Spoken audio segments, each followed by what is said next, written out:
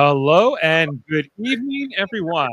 It is Thursday, October 21st, 2021. And 1 week ago today, Star Trek Lower Decks Season 2 finished airing. It was a 10-episode season, which we covered on an episode-by-episode basis here on Live Long and Podcast. But we're here today to talk about the season more holistically, not on just an individual episode by episode basis. And we're going to kind of break that all down and look at back the whole season, just like we did for season 1. I'm Dave Mader, coming at you with Star Trek TV and movie reviews here at Live Long and Podcast. Let's bring in our panel here. We got a great group here to talk about this whole season. Starting in the top right, we will start with Jody Simpson, who is often on our original series podcast and many other Star Trek podcasts and things we do, including Trivial Debates. Oh, can't hear you, Jody. I said, hence why I'm so lazy that I didn't even change my background. He thinks he's on Original Series Monday. Wait, this isn't Monday? This isn't Monday, but we're here to talk about another Star Trek show, Lower Decks. We also have from the Tuesday, usually on Tuesday, Deep Space Nine at 9ish. We got Kevin Millard and other podcasts as well. How you doing tonight, Kevin? Excellent. Great. Ready to talk some Lower Decks. And also joining us, we have Davin Skellhorn from Locutors of Trek, the other Star Trek podcast in the family, as he is my second cousin. And he joined us for all 10 episodes, recaps of season 2, Lower Decks. And he's here with us again tonight. And I was just on his podcast on Sunday. Hey, Davin. How's it going? Good. Doing well. Excited to talk more Lower Decks with you, and we're going to kind of break through all the episodes. So you and I have talked about this show a lot together, and we're going to be going through the conversation, hearing more from Jody and Kevin. We were also going to have Adam on tonight, but he had to cancel, unfortunately. He's often on original series and different podcasts we do there. So I've seen enough of them. It's fine. Yeah, it's all right. We'll see Adam again. Anyway, and Jamil might be coming as well. Unclear at this time. 14 minutes. Give him some time. We have his ratings as well. So guys, I thought maybe we could start just by kind of talking about, high level. Did you like it? Did you not like it? We'll start with Jody. How did you feel about Star Trek Lower Decks season 2? I liked it a lot better than the first season. And after I rewatched the first season, as I think I mentioned on the original recap, one of these that we did, that the first season didn't really stick with me the first time around, but the second time I really enjoyed it a lot more. But this season, I think, is pretty solid. I think the first couple episodes are probably the worst ones in this season. But it definitely ended strong, for sure. Right. So I think it's starting to find it's almost at season 3 of TNG now. It's almost moving in that direction. Is it at least season 2 of TNG? I don't think it deserves that. It's better than season 2. It's better than season 2. Okay. Yeah. That's TNG, that is. Pulaski can suck it. Yeah. Anyway. Take that, Pulaski. All right, let's go over to Kevin. So Kevin, we traded some exchanges here and there as we've did the Deep Space Nine podcasts about Lower Decks. I know you generally have been favorable, but tell me maybe what stood out for you in this season 2. I don't know what stood out. The whole season was excellent. I thought I liked it even better than season 1, even though I loved season 1. I think I liked it better because I know the characters now, and it's a little easier to follow them. What stands out? I love the Packlids as the Dominion kind of, or the Borg, as they're the big the antagonist of this show, of the whole show. Yeah, better than the Kazons. What? Better than the Kazons? Yeah, by a lot. And actually, what did stick out for me was the one episode, the lower decks of the other ships. That was so unexpected. Episode 9 was Douche, which we will get to. Yeah, that was a lot of fun too. Yeah. Okay. Yeah. So better. the Packlets, who were set up in season 1 as an antagonist, but definitely expanded upon in season 2. Better than the Kazons is definitely the headline at this hour. And then the Kazons were the Voyager ones, right? Yeah. for like the first 2 seasons, the guys that look like Klingons but more afros. Kind of, yeah. They had some interesting hair, and they were kind of they were the only species. Can you tell Voyager is my least favorite? I can tell. Well, they're the only species that the Borg refused to assimilate. Famously, there was a big joke that they threw in there.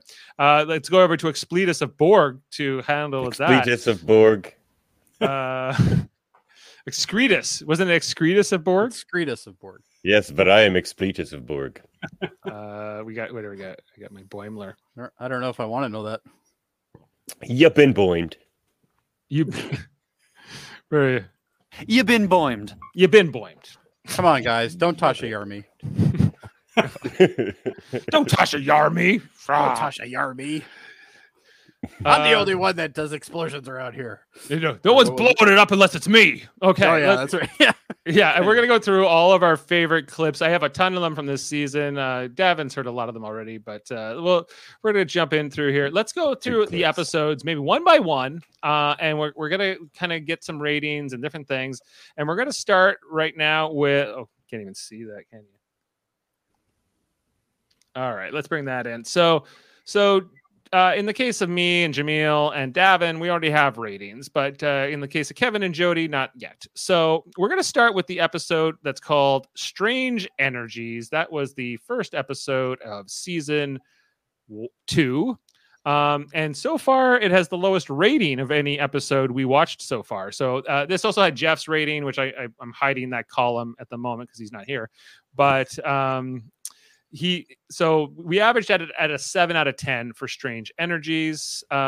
Jody, Kevin, do you guys have any opinions? Maybe we'll start with Jody. Let's just do it here. I always have an opinion, Dave. You know that. Okay, well, Jody, let's hear it. This is the weakest episode of the entire season. This is the episode they should have not started the season on. I didn't like it. It's like a 6 for me. Like it had some funny things in it, but it was just boring. I thought this was just silly. I don't know. I didn't like it. Yeah, no, fair enough. And so just to remind ourselves, what was this episode? What happened in Strange Energies? So this is, you can see here from the shot, this is where we had started off on the holodeck with Mariner, and she was like fighting out of a Cardassian prison. And, but it turns out just to be a holodeck, and she's kind of really mad at Boimler for that he's left to go to the Titan. And then they get to this planet, and there's been this whole other subplot that was about the fact that Mariner and her mother are now getting along. Everybody, the crew knows that they're mother-daughter, and they've been doing a lot of missions together and trying to get along. But it's not necessarily been well received by Ransom, in particular, who is the first officer of the USS Cerritos. He was just not happy. He ends up becoming a Gary Mitchell type character in this. I'd have a shot here where he turns into a big head, and he was going to create a whole race of Ransomites. I will create a race of Ransomites! Your validation tells me. Your validation feels so good. Tell me more. Gary Mitchell was an ant, and I am a lion! So watching this entire episode, I felt, wow, wouldn't it have been better if they just kept with the Cardassians? Yeah, kept with that holodeck scene at the beginning. Yeah, if they just kept to that, I would have been like, you know what, this is good, right? But yeah, right, because this was I thought this opening they're making me count a bunch of lights. Yeah, I don't know why they're making me. So it did have some good jokes in it, I thought too. Oh, sorry. Yes, it did. Yeah. But overall, like it left kind of me feeling lacking. This was written by Mike McMahon, who also, he's the creator of the show, and he wrote the first and last episodes of season 1 as well. And kind of a similar reaction in both cases, in both seasons. Like the panel was kind of like, see, the first episode it was fine. I didn't hate it, but I didn't love it. Kevin, what did you think about Strange Energies? Exactly that. I liked it. I didn't love it. Ransom isn't one of my favorite characters. He's pretty one-dimensional. So he's not really anything. He's just meh. So one that revolves around him isn't going to be my favorite at all. Right. You'll never guess. I like all the I like all the callbacks to Gary Mitchell and to the original series. I love that kind of stuff, but it was okay. Callback wise, it wasn't too bad, but I'm with Kevin on that one. That character just is so boring. Who do you think he's based on? Ransom, Jack Ransom. Is he a Riker? No. He's I don't know.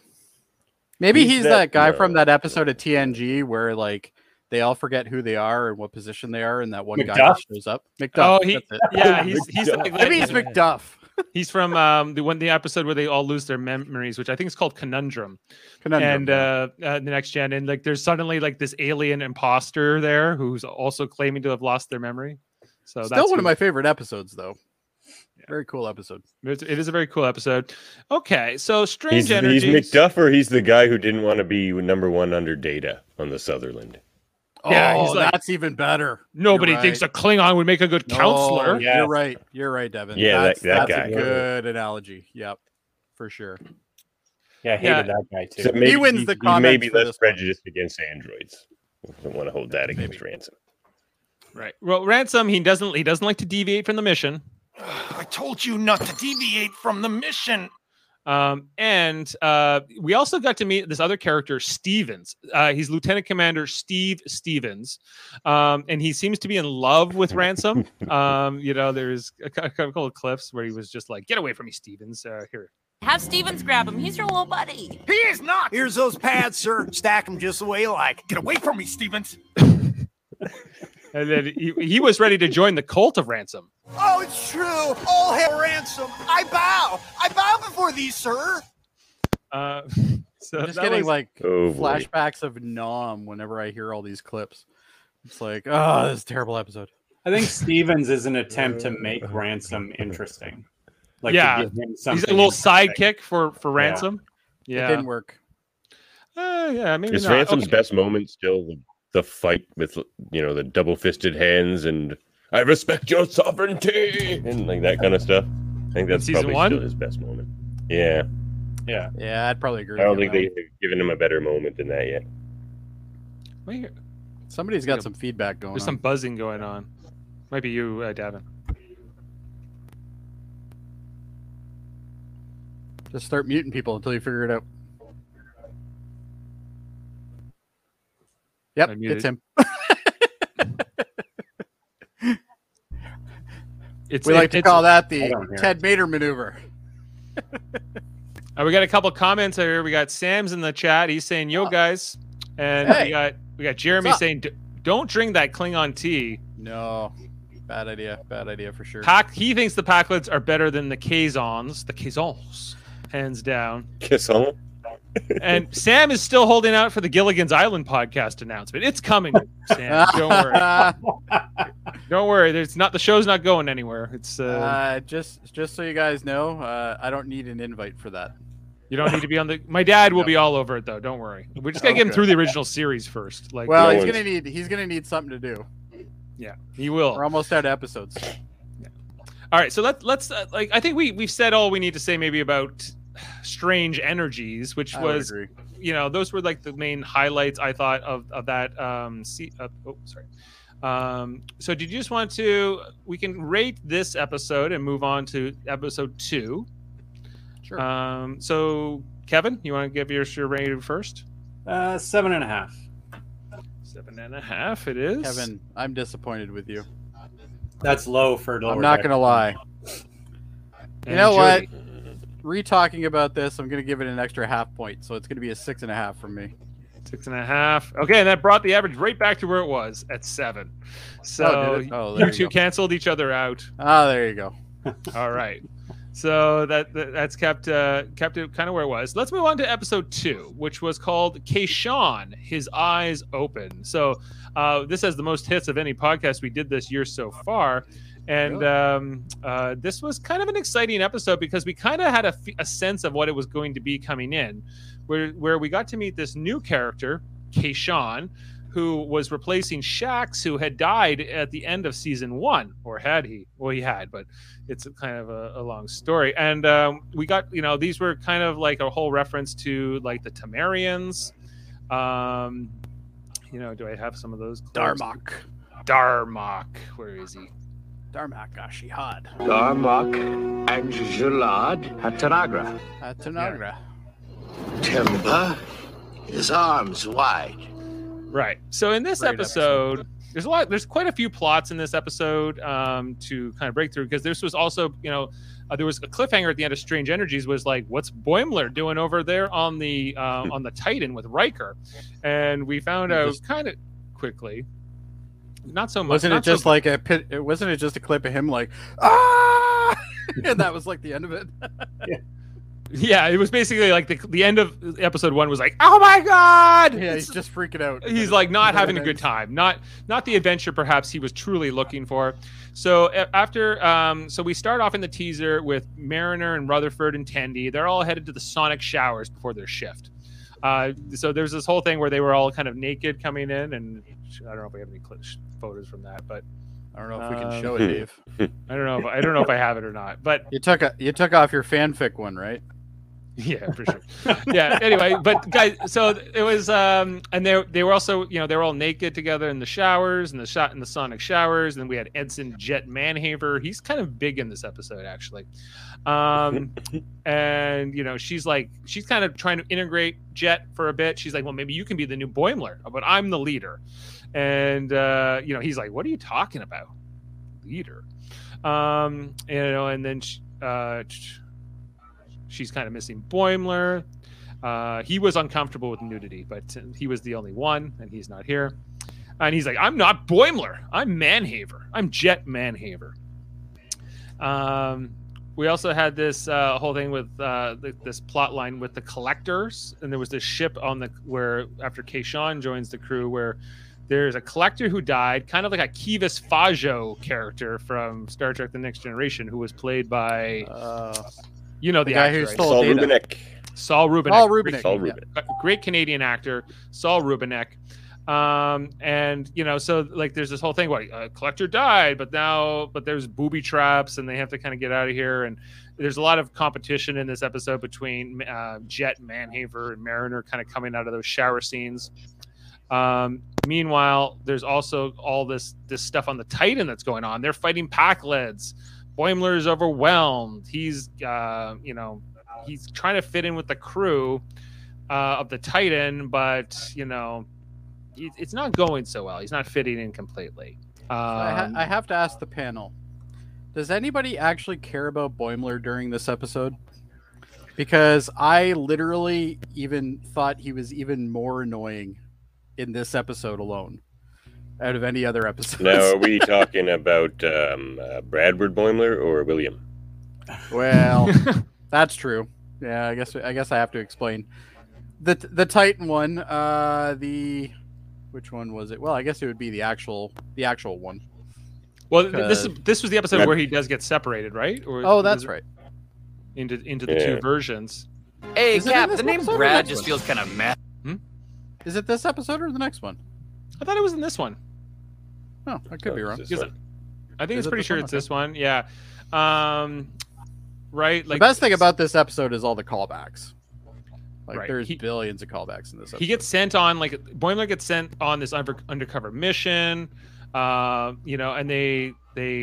there's like all these other officers. You can see some of them here in the clip here, but they were kind of like, what was it like to be on the Enterprise D? And that must have been so boring on that ship. What a Marriott Convention Center. And they were kind of throwing shade at like Next Generation a bit. How fun could it be? They had string quartets. That was a great line. Was great. Yeah, and they brought up Thomas Riker I don't know how many times before they created William Boimler, like his transporter duplicate. You kind of saw that one coming though at that point. Yeah, you're right. Now I remember that. Yeah, way too many times. And so like there's this whole thing where he goes on the away mission with like the group, and they're calling it out, and they're making the Thomas Riker references, and they get trapped at one point, and they're all like, we're just gonna have to die here. Like they're kind of like these like other type of Starfleet officers. They want to be like action heroes, right? And they're, but what ends up happening is that Boimler just ends up giving like this whole speech about how like Starfleet, it can be boring, and like a lot of the things that I didn't join just to fight things. I joined to explore. I didn't join Starfleet to get in phaser fights. I signed up to explore, to be out in space making new discoveries and peaceful diplomatic solutions. That's boldly going. Here's a question for the panel. Is Captain Riker way cooler than Commander Riker? Because Captain Riker's super enthusiastic about everything, and it's awesome. Yeah, I think he is. I think the age and the rank has made him even cooler. Riker was already pretty cool, though. Like, let's be honest. But now he just gets to unleash his full Riker-ness. And even like elderly Riker, like in Picard, was still probably the best part of that episode of Picard. Right. He was like, "Give me warp in the factor of 5, 6, 7, 8."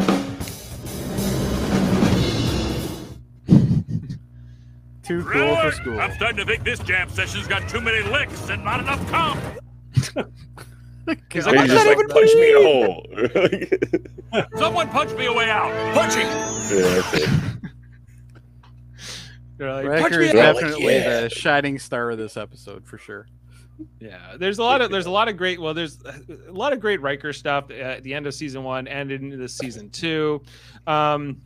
And of course, there is eventually the Boimler transporter duplicate that's created out of this. What do I have that? Which I think is literally the laziest part of this episode. I think it's maybe over here. Sorry, like, he's already in order. We need to put Boimler back on the other ship. How do we do that? Yeah. Right, and we end up getting the creation of William Boimler. I have so many clips; it's hard even to pull them up quickly. Which I'm sure they'll do something with in subsequent seasons. Oh yeah. Which Next Gen never really did, but yeah. Bradward will die and they'll replace him again with William, and he'll start calling himself Bradward again. Well, for a long time, I'm the transporter clone. I was thinking that Boimler, that the one on the Cerritos was William Boimler because he was so good at fighting the Borg. True. That's true. Spleetus of Borg remembers this. And you know what? I'd love to be in a string quartet. I love that when Riker was on the Enterprise, he was out there jamming on the trombone and catching love disease and acting in plays and meeting his identical transporter clone Thomas. Of course, and but he, and then he chooses the name William Boimler. Where's that? Hey, Cap, the name Brad just feels kind of meh to me now. What do you think of William Boimler? I love it. It's like, how often does Riker clean his trombone? He's like, constantly. It's actually a bit of a distraction. I think it might be time to move on. Oh, constantly. It's actually distracting how much he cleans that trombone. Yeah. What does that mean? Yeah, there's a lot going on with that. And then I'm back on the whole plot line with Jet and Mariner, and like they eventually come together and they kind of figure some things out. We didn't talk a ton about that because I feel like actually the stuff with Boimler is actually made the better stuff of the episode because we don't get a ton of this new character Kayshawn. He's kind of turned into a puppet pretty early in this episode. What else we got? This whole plot line where they have to kind of escape from the dead collector's ship. Yeah, it's all right, but I don't remember it a ton. Do you guys? I remember it. I only remember it for all the cool shit in the background. Yeah, just a lot of references. And how they all tried to collect data. Yes. Uses of Chateau Picard, all kinds of different Easter eggs thrown in here. We also know that you got to look out for those pips, right? Because sometimes they are not. Sometimes they're just corn. Sometimes they're just corn. Half the time when you see someone with wrong amount of pips around here, it's usually just delicious street corn. Yeah. Delicious street corn. Coming from the... I don't know how I feel about street Matthew corn, McConaughey of Star Trek. All right. Jet. And then Boimler does the original Boimler does come back after this whole scene of the street corn, right? He comes back up. Kayshawn was no longer a puppet. That was easy for Dr. Tiana to send him back. And he simply says, "Well, Shaka when the walls fell," and he enjoys his drink. This is not the first time I've had someone turned into a puppet. He'll be all right in an hour. He'll be all right. That was not so bad. Apparently, but Counselor Miglamo, the Birdman, he had played with the puppet a little bit excessively before he had been restored. Anyway, let's get a rating in here for Kayshawn. His eyes open. Kevin, you want to go first? Sure. The same, 7.5. Okay. We were at 8.1 before, Jody. So now Kevin's brought the rating down. I'm going to bring it down a bit because I think this is a 7.5 as well. Yeah, I agree with Kevin on that one. 7.5. It's better than the previous one, but it still isn't up at past that 8 mark for me. That's all right. It's well, we're getting the rounded out panel here. Okay, let's go to episode 3, which was called "We'll Always Have Tom Paris." As you may guess, it was about Tom Paris. So with this one, let me just pull a few things up here.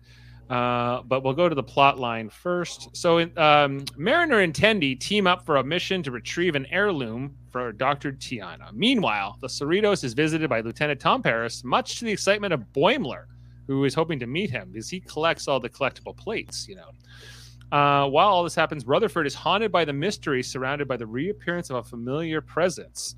Who could that be? Spoiler. The best character in the damn show, that's who. Best character in the whole show. I tend to agree. And, the funniest. Especially the person that has the best one-liners, anyway. Yeah. Absolutely. So maybe just, Davin, did you like this episode? I liked that episode. I enjoyed all the nods to Voy, Of course, Boy? Well, that's what you I say call it boy. to, It really is a time saver. Yeah. Time saver. But not when you have to repeat yourself because people are like, "What's Voy?" And then you have to explain that, and that's longer than Voy. Some of us barely acknowledge that show exists. Anyway, I like Voy. Sorry, I was just trying to find. I like Enterprise, and I get shafted for it all the time. So I like Enterprise too. It's good. You might. Kevin's gonna like Enterprise. This is a good one. Yeah, I don't think that's gonna happen. This wasn't a very memorable episode, really, other than just like the Tom Paris stuff. And yeah, to me, him talking to the plates. I like the other. I like the other story. Oh wait, this is Tiana, or like I really like the one Dr. where Tiana. she's getting the sex statue, right? Yeah. Oh wait a That, minute. to Yeah, me, you're was a right. much There's better some good plot. stuff there. Yeah. Girls pee. Right. Yeah, we had the Of course, whole Quark's Girls pee. Quark's franchise in there. What do we got in this one? Looks like we got some strange energies. We got Get Away From Me, Stevens. I collect all. Quark's franchising shortly after DS9 makes a lot of sense, considering Rom gave him all that money in the last episode. All that will happen. To me, this episode is great, but the Tom Paris thing should have just been a little tiny bit of it. And we didn't need all of it because it just runs out at the end. Like, by the time you're done the episode, you're just like, okay, I'm definitely done with Tom Paris. And I actually like the Tom Paris character. This was I lost it. I lost what I was going to say. Him jumping into a fight because he thinks he's a Kazon or whatever is pretty hilarious. This was another episode that made me think that made me think that this was that Boimler was William Boimler because the ship doesn't recognize him. Nobody knows the Cerritos like Bradward Boimler.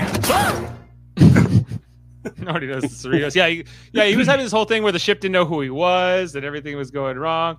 None of the doors would open, which makes no sense at all in the future. But emergency shutdown, the authorization not recognize. You don't need authorization for emergency. It's an emergency. This Boimler theory of Kevin's is going to come to a crescendo by episode 10 here tonight, and it's going to blow our minds. Yeah, very much so. Kevin might be onto something. Yeah. Like, I agree that, like, the Tom Paris stuff is, like, he's here, and it's Robert Duncan McNeil doing the voice and everything, but, like, he's not as fun of a character as Riker being here. It's so stretched out and just boring. Captain Proton himself, Lieutenant Tom Paris. How the fuck does he know he was Captain Proton? That's what I want to know. Boimler and Mariner know everything that happened on every ship. Voyager goes back. They finally get back home, and the first thing they decide to share is what Tom Paris was doing in a fucking on the holodeck. Yeah, right? okay, whatever. He's a celebrity. Okay. I guess. It's and he collects the plates. I collect all sorts of plates. For and I love Voy. Yes, the Captain Proton plate. Time. Really does save time, though. It does. It really does. Yeah. Even on Voy. Wow, that does actually save a ton of time. Yeah. Let's also talk about the whole, like, the girls' trip part of this, which was Mariner and Tendi on a girls' trip. This is the Winter Constellations one too, isn't it? Yes, that's from. This Tendi's is a cousin. good episode, actually. Yeah. Anything for you, Mistress of the Winter Constellations. I like this one. Yeah, this is the whole thing where they think that they're going because Tiana, her fur was feeling like poison. My fur feels like it's covered in poison. And they had to go get the. It's a Cation libido post. They had to get the Cation libido post. It was actually the box she ended up wanting. But I thought that this pairing was really good. I thought that this whole mission, the whole thing where they went to the Orion base, and Tendi was like, well, there's a lot of stigma around Orions, but, There's still a lot of stigma around Orions. A lot of humans, they were all thieves and pirates. Wait. My cousin works in a thieves' den in a pirate outpost in this sector. He might be able to help us out. Yar ye matey. Yeah. Just talk like a pirate. And there was her cousin. That was one of the sexy bad boys that they were into, or she was into. Yeah, and so I thought this was a really one of the stronger episodes, but not because it's Tom Paris. It's more because there's a great plot line, I think, here with Mariner and Tendi, who hadn't been teamed up that much at this point. Boimler's stuff is funny, like where he's just getting like trapped in the different sections, and the other whole plot line, of course, was around Rutherford. I don't even think we have any pictures of that actually, but it had to do with Shax is back from the dead. And he sees dead people. Is that in this episode too? Man, I forgot this episode entirely. Yeah, it's in this episode that Shax returns. That place did take a lot out of me, but not my killer serve. And when I like how everyone's like, you can't ask them about how they died. Oh, Shax is back? Didn't you die? How the heck did you come back to life? He's like, crewman, Lieutenant Junior Grade Cody, you can't be doing that. You need to get out of here later on. And then Shax, he's running into Rutherford, who's like, you saved my life. What happened? Everything else. And he's like, we are sparing you from the dark truths. We're sparing you dark truths about scientific depravity that would haunt you for the rest of your days. Once you know, you can never go back to being the man you were before. Works for me. The thing that I think they missed on this episode that they could have easily done was make it so Shax is some sort of clone that the Romulan Empire has made. Just to kind of call everything back. That would have been awesome. So were you okay with the fact that they brought him back to life with absolutely sort of he's a character that should have never died. And I like more that there's no real explanation. Yeah, the mystery is kind of fun. Yeah, because you're isn't that like the joke is that bridge crew always come back. They're like, bridge crew always come back. There's the whole thing where Mariner's like, yeah, whatever. Like, they come back to life all the time. It's what they do. Maybe they'll address in later episodes that, Starfleet has a cloning program. It's called the Black Mountain. Called the Black Mountain. You do know about the Black that Mountain, explains right? The what now? The Black Mountain is a spiritual battleground. Your soul goes. It's a spiritual battle. Maybe Black Mountain is run by Tasha Yar. That'd be better. Maybe with a clone of Tasha Yar. Yeah, and so anyway, like Jeff, I remember that there was just you and I, Davin, when we did this podcast, and Jeff, who loves Shaxx, he missed it. He was like, as you can see, he gave this a well, no, you can't see because I fit in his column, but Jeff gave this a 10 this episode. So just to keep that in context, you just hid your wife. That wasn't cool. Well, I had to unhide her to bring Jeff's back. Anyway, anyway, that was so we can. So we'll always have Tom Paris. Right now, between the 4 people who have already submitted votes, 9.1. It was pretty a bit of a lift from the first 2 epizodes. Do you agree? A lot of drugs you guys were taking. Do you agree, Kevin? I do. I would give this a 9. A 9, and Jody is probably not going as high as a 9. Not with you on that. I'm going to give this a. You know what? I'll give it an 8 because there is a lot of good stuff in it, especially the sex token thing was probably the best part of the whole thing. Especially how it ended, where she literally just wanted to sit in the box. Like that's the best part. Yeah, she's like, screw the post. I just want. Yeah, I don't even want this. I just want the box. It's like, oh, she is a cat, basically. Okay, let's talk about episode 4, which was called Mugatu Gumado. This was the one where they go to the sanctuary, which is run by a bunch of Ferengis. And let's just kind of remind ourselves what happened in this episode. So, if you know, Jody, we do the original series podcast, and there was a lot of references here to the Mugato, who had previously appeared in an episode called something. Played by a dog, wasn't it? It would look like this in the original series. Oh, no, that's right. Yeah, okay. It was like an actor in like a looked suit. Like that dog that they transported. It looked like the dog that was in a different one, yeah. The Mugato first appeared in what? I just got it's an episode called. It's called A Private Little War. Oh yes, yep. So the Mugato, so the Cerritos in this episode, they're dispatched to a. There we go. The Cerritos is dispatched to a planet to investigate an unexplained sighting of the dangerous Mugato. Did you know, Jody, that you can pronounce their names in many different ways? No, I did not. There's So I was reading up on the Mugatos. Did you know they have alternative pronunciations? Mugatu, Mugutu, and Gumado? Isn't that neat and inconsistent? And Shaxx is going to say them all. He's going to say, oh, you can't do these with these Gumados or these Mugotus and these Mugutus. And yeah. Fresh, tangy. Yeah, you need to poop. So in this one, there's this whole. So there was the beginning of the scene was like Boimler and Rutherford, and they're doing a, just a fun game of Ambu Jitsu. Just for kicks. Innocent there. The greatest that one test of skill known to man. The greatest skill. Is that the Riker and his dad one? Yeah. Yes, that was the one where they were like fighting like with. It's kind of like I don't even know what to compare it to.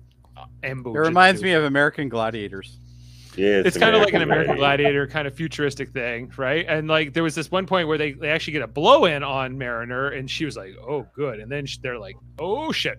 And yeah, she's got a little S&M kind of thing going on with her. Yeah, they're not going so well. Here it is. Nothing like some friendly Ambo Jitsu to work up a sweat. Yeah. And then, that was the cold open. Then we go to that planet, which is called Fryland 4, and there's like these 2 Denoblian researchers there. We saw like they do the whole puff fish thing, with their faces, just like Flax from Enterprise. Right, Jody? Indeed. One of the best characters on Enterprise, actually. Which isn't saying much, let's be honest. But... Right. And then we kind of jump right into the mission at this point with where they send Shaxx to lead the away mission, and he's on it with Mariner and. Was this the one with Patengi? Oh yeah, we had the whole bartender here. So there's this whole bartender named Honus, right? Who was Otis, like talking about.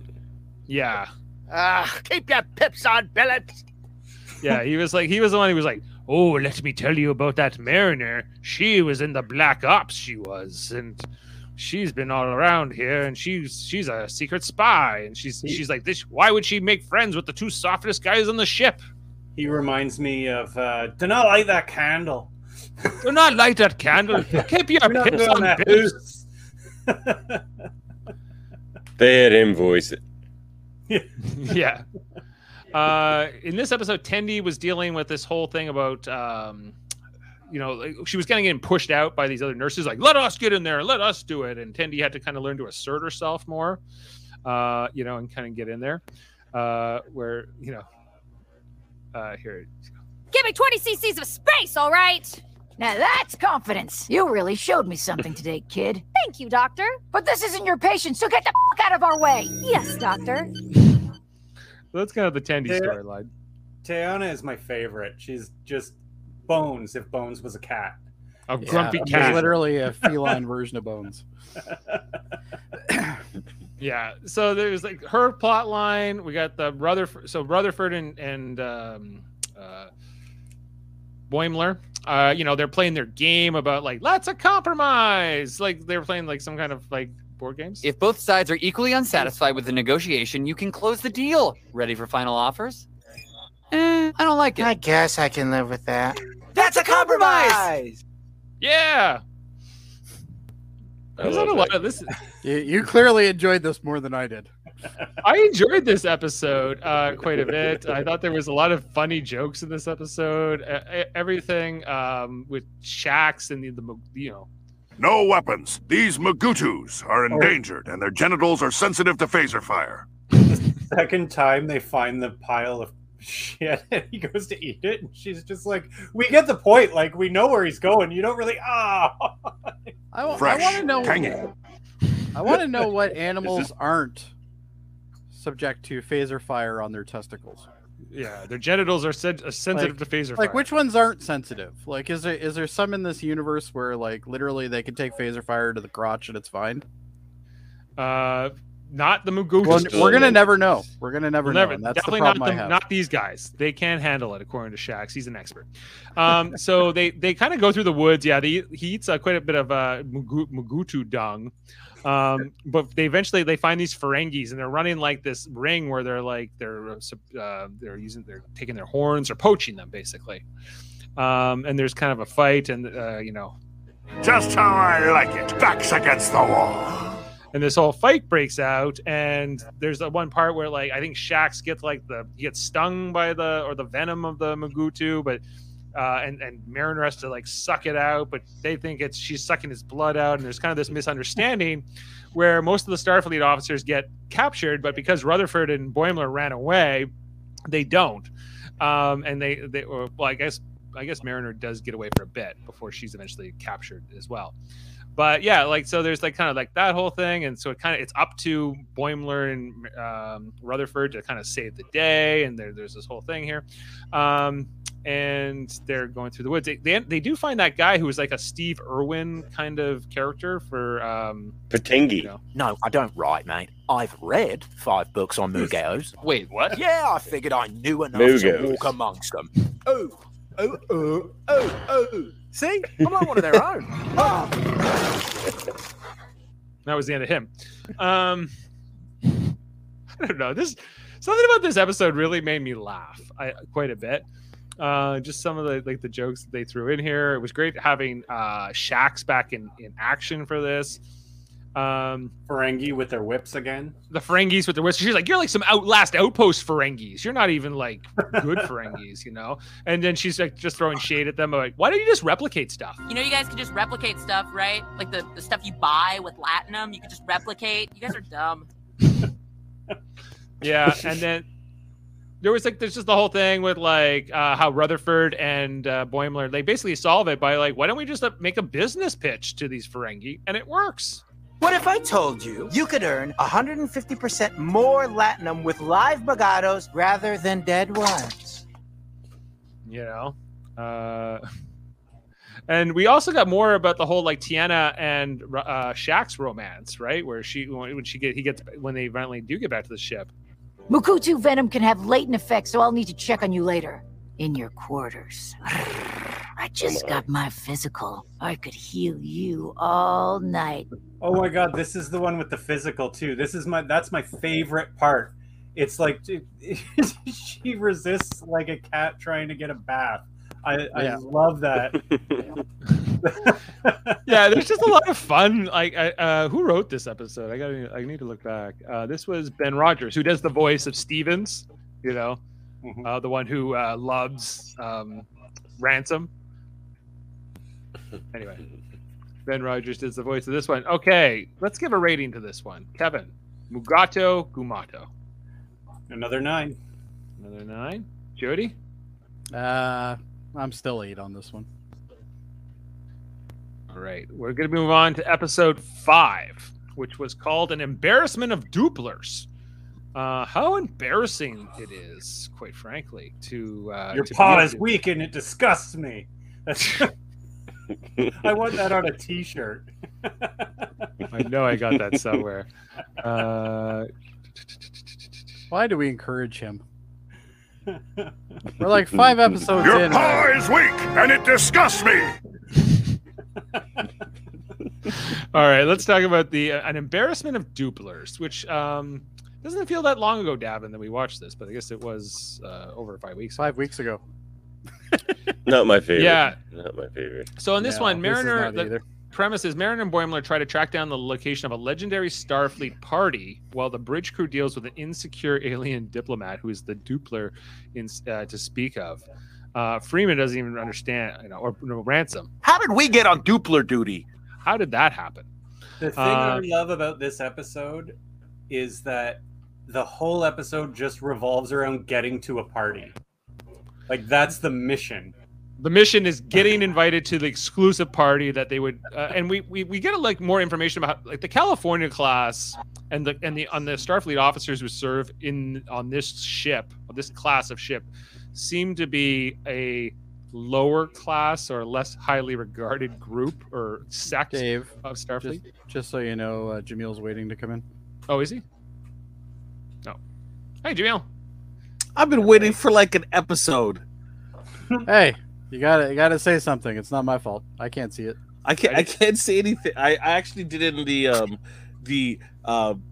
the presentation only private chat, and that was ignored as well. Oh yeah, you're right. There's one waiting. There we go. I have it on the other one so I can see all the viewer comments. Yeah. No. Well, welcome, Jamil. Sorry. Welcome. I missed you, Jamil. Did you have something to say about An Embarrassment of Duplers or any of the episodes before that we? Previous episode was enjoyable. The whole mispronunciation was because of Bones. We mentioned it during the episode when we initially reviewed it. Duplers. I liked it because it reminded me of John Lovitz. Like they just got a sub in for John Lovitz in there. And for a tender while, the critic came back for a little bit.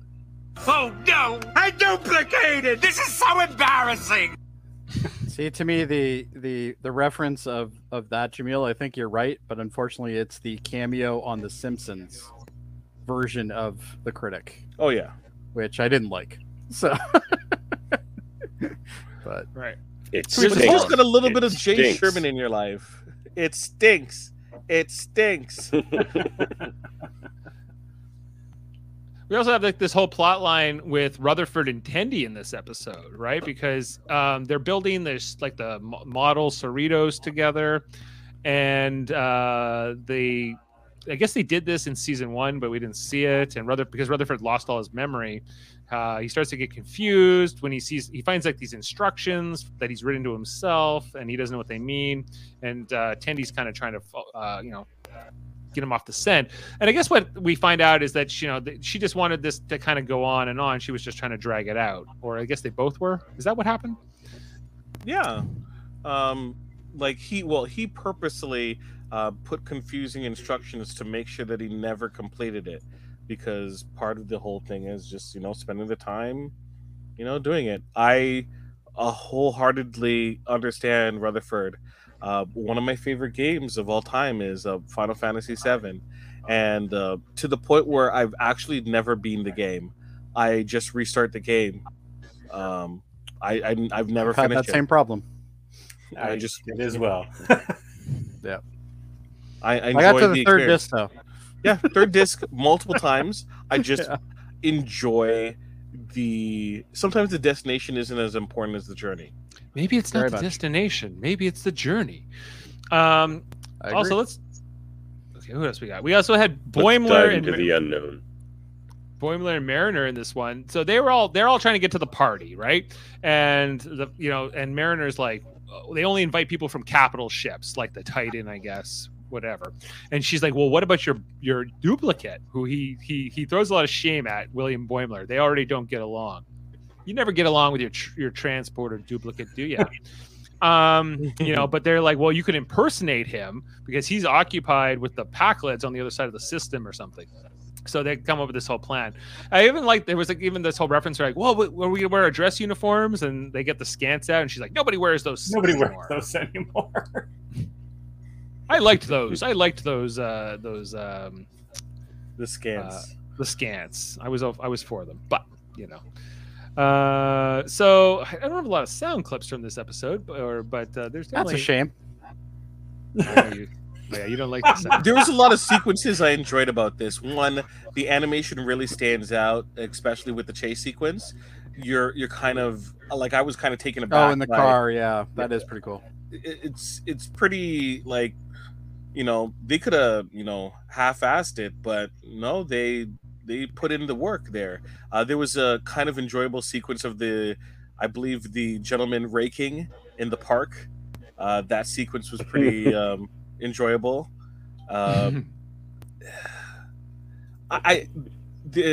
ending kind of pulls on the heartstrings a little bit. I didn't mind. Oh, the aviary. That's right. The aviary. Aviary. I didn't find this episode too bad.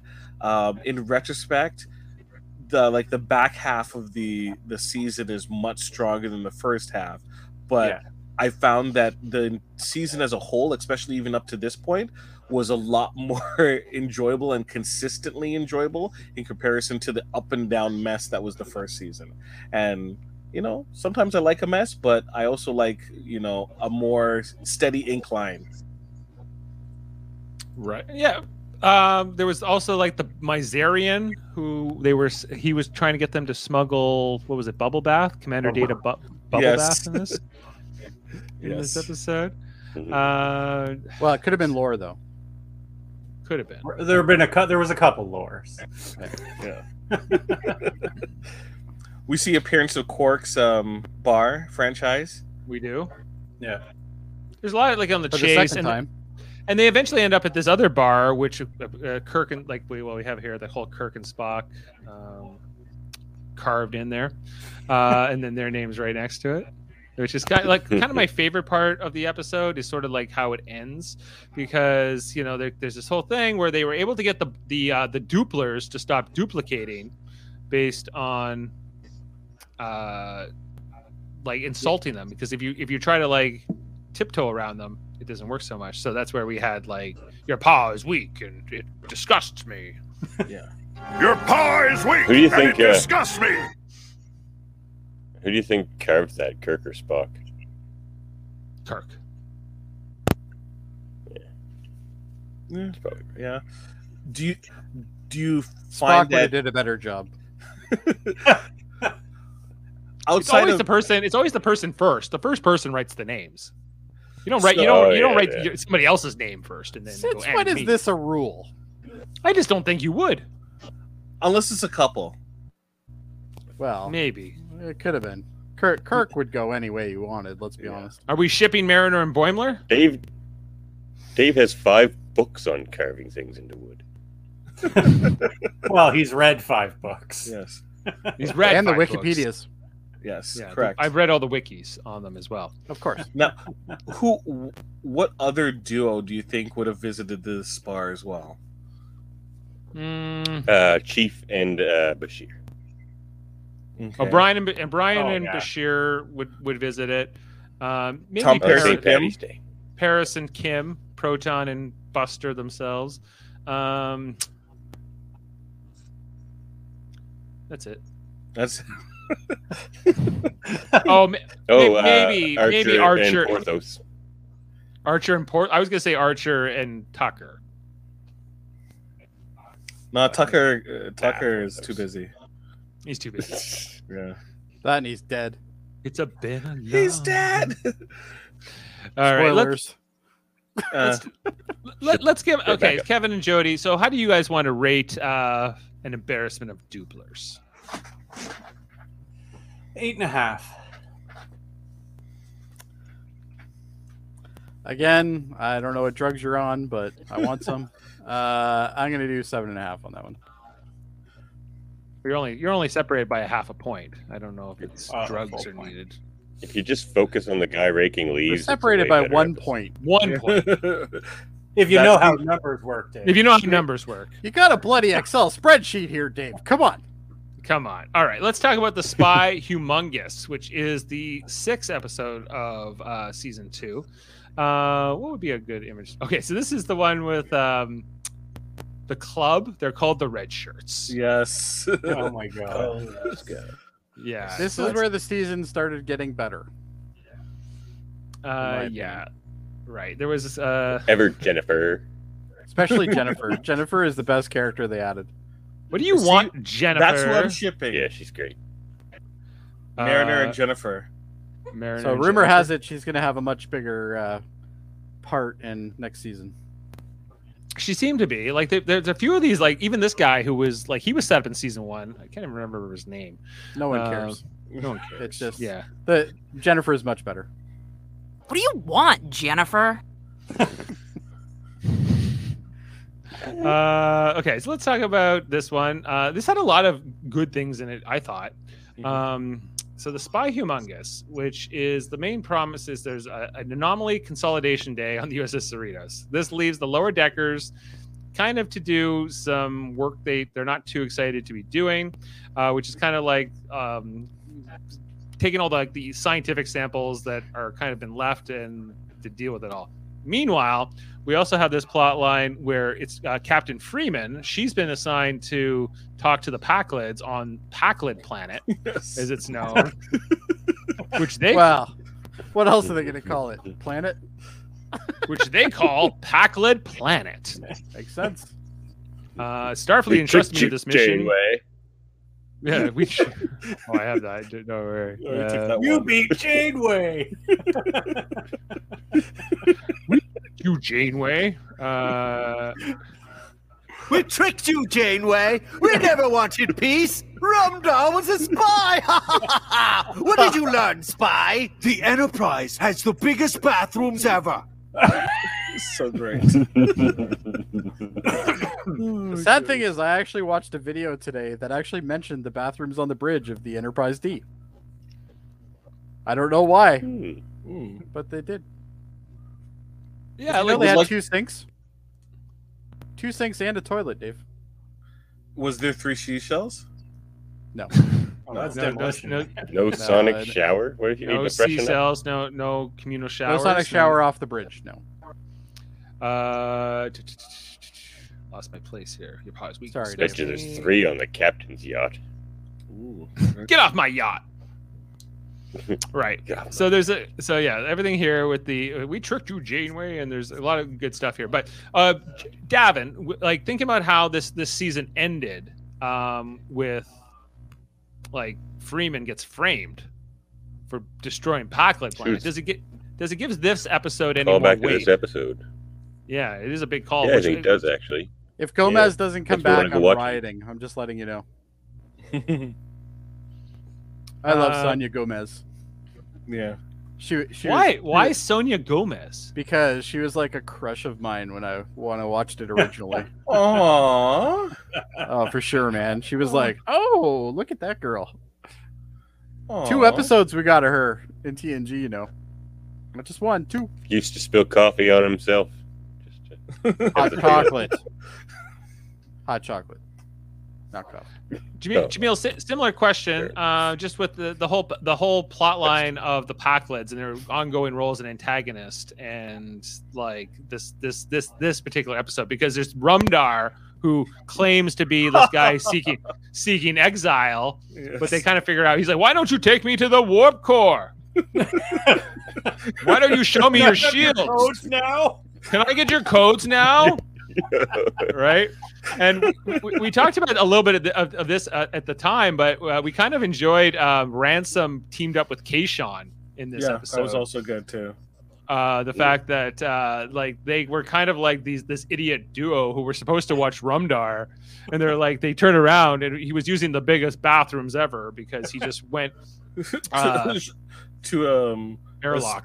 Airlock, and found himself. They wouldn't even give that poor Packlet a Ritos shirt. They wouldn't even give him a Ritos. They gave him the US. They gave him the full brand with the silhouette. I think the Ritos is for the crew. They give those away. You got to be a crew member to get a Ritos shirt. Yeah, I think you got to be crew member for sure. Does anybody have a problem with how this series portrays the Packlets, though? No, I like it a lot. This is a Packlet stands that are just like, this well, is unfair. The problem to that them. I have is the Packlet episodes in Next Gen. They even go, well, yeah, that's true. But they even say it's not that they're stupid, it's just they don't have the communication skills. But yet they're portrayed as stupid in this. Like really dumb. Like Red alarm. Red alarm. Red alarm. Yeah, exactly. Good point. Yeah, I would agree with you that they were trying to soften maybe how dumb they were in that one episode they appear in, and Lower Decks is like, no, they're just a bunch of idiots. Yeah, they're just a bunch of stupid guys who can't even name a fucking planet correctly. Yeah. Wait, what's wrong with being called Packlet Planet? Which they call Packlet planets. What's wrong with that name? Just If they're simple, that makes perfect sense. Hey, sounds better than green. Hey, those miners are stealing our snacks! In this series, they're portrayed as all Forrest Gumps. Yeah. And in the original series episode, you figure out that it's just they don't know how to communicate. But yet they are smart. Well, they're not necessarily smart. They're just not complete. Yeah, they can run a spaceship. They're resourceful. They could get into space. They clearly have something going on. But they steal most of it, don't they? So they're resourceful. Fuck, Look, humans couldn't even get into space for a while. Like, come on. I'm just saying we could have named our planet Ground. So We did. not. Well, a different name, but it could have been just Ground. It is right? technically Earth ground. Right. So Packlet Planet isn't firm ground. All right. Obviously, I care more about the Packlets than the rest of you. Let's move on.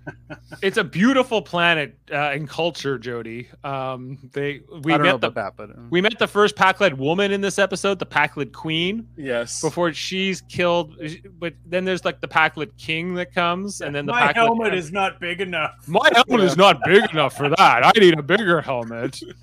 And when we did the Star Trek Radio Theater, I think that the fact that we cast Chris Seymour as the Packlet was like, well, and Kevin played the other Packlet, but but it was. But just if you did an episode of this, it would be insulting for Chris to do this.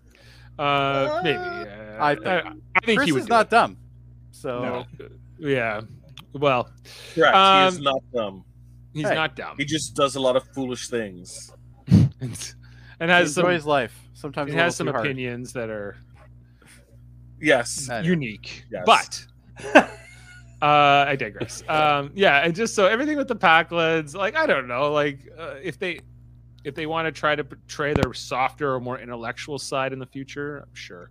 Or their more nuanced side or some diversity amongst their culture, sure. Like just like not all Klingons are the same either. So these are the particular Packlets we're meeting. Let's talk about the others. Let's go talk about the storyline that's going on with basically it's a Tendy's enthusiasm versus Rutherford and Mariner, right? Because we find out that she actually got them this assignment, which is kind of like the garbage duty of being on Starfleet. It's like random sample day, and you got to go around and take these samples that have been collected, and they could all do things. Like one tried to turn Rutherford into a balloon man. There was like this slug that tried to eat Tendi, and eat Tendi and pooped her out, right? Yes. There was just all these things, and then she eventually turns into a scorpion for part of this episode.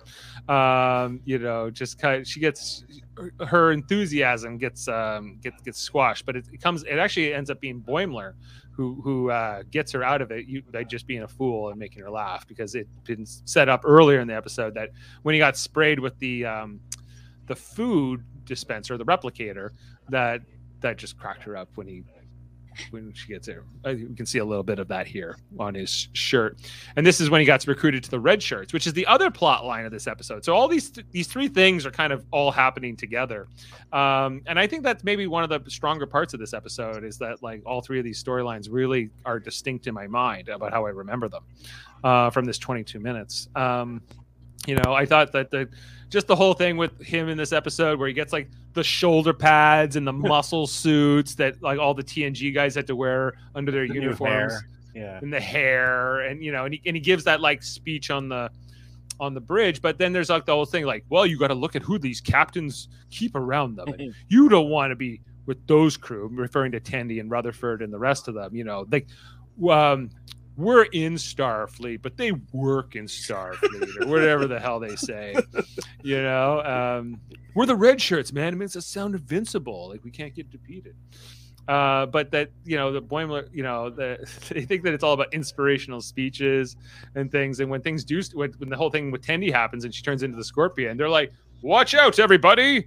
I will give you a speech. And you see like everyone's like eyes like getting glossy, and they're all like, ooh, tell us how to do this, and then Boimler's like, what are you doing? We're inspiring the crew. And he's like, we are the crew. And like, this is where we're the same rank. What are you talking about? Right. But this is like, I think I find it relatable, because it just speaks to how people are ambitious without sort of any kind of plan or goal in their careers.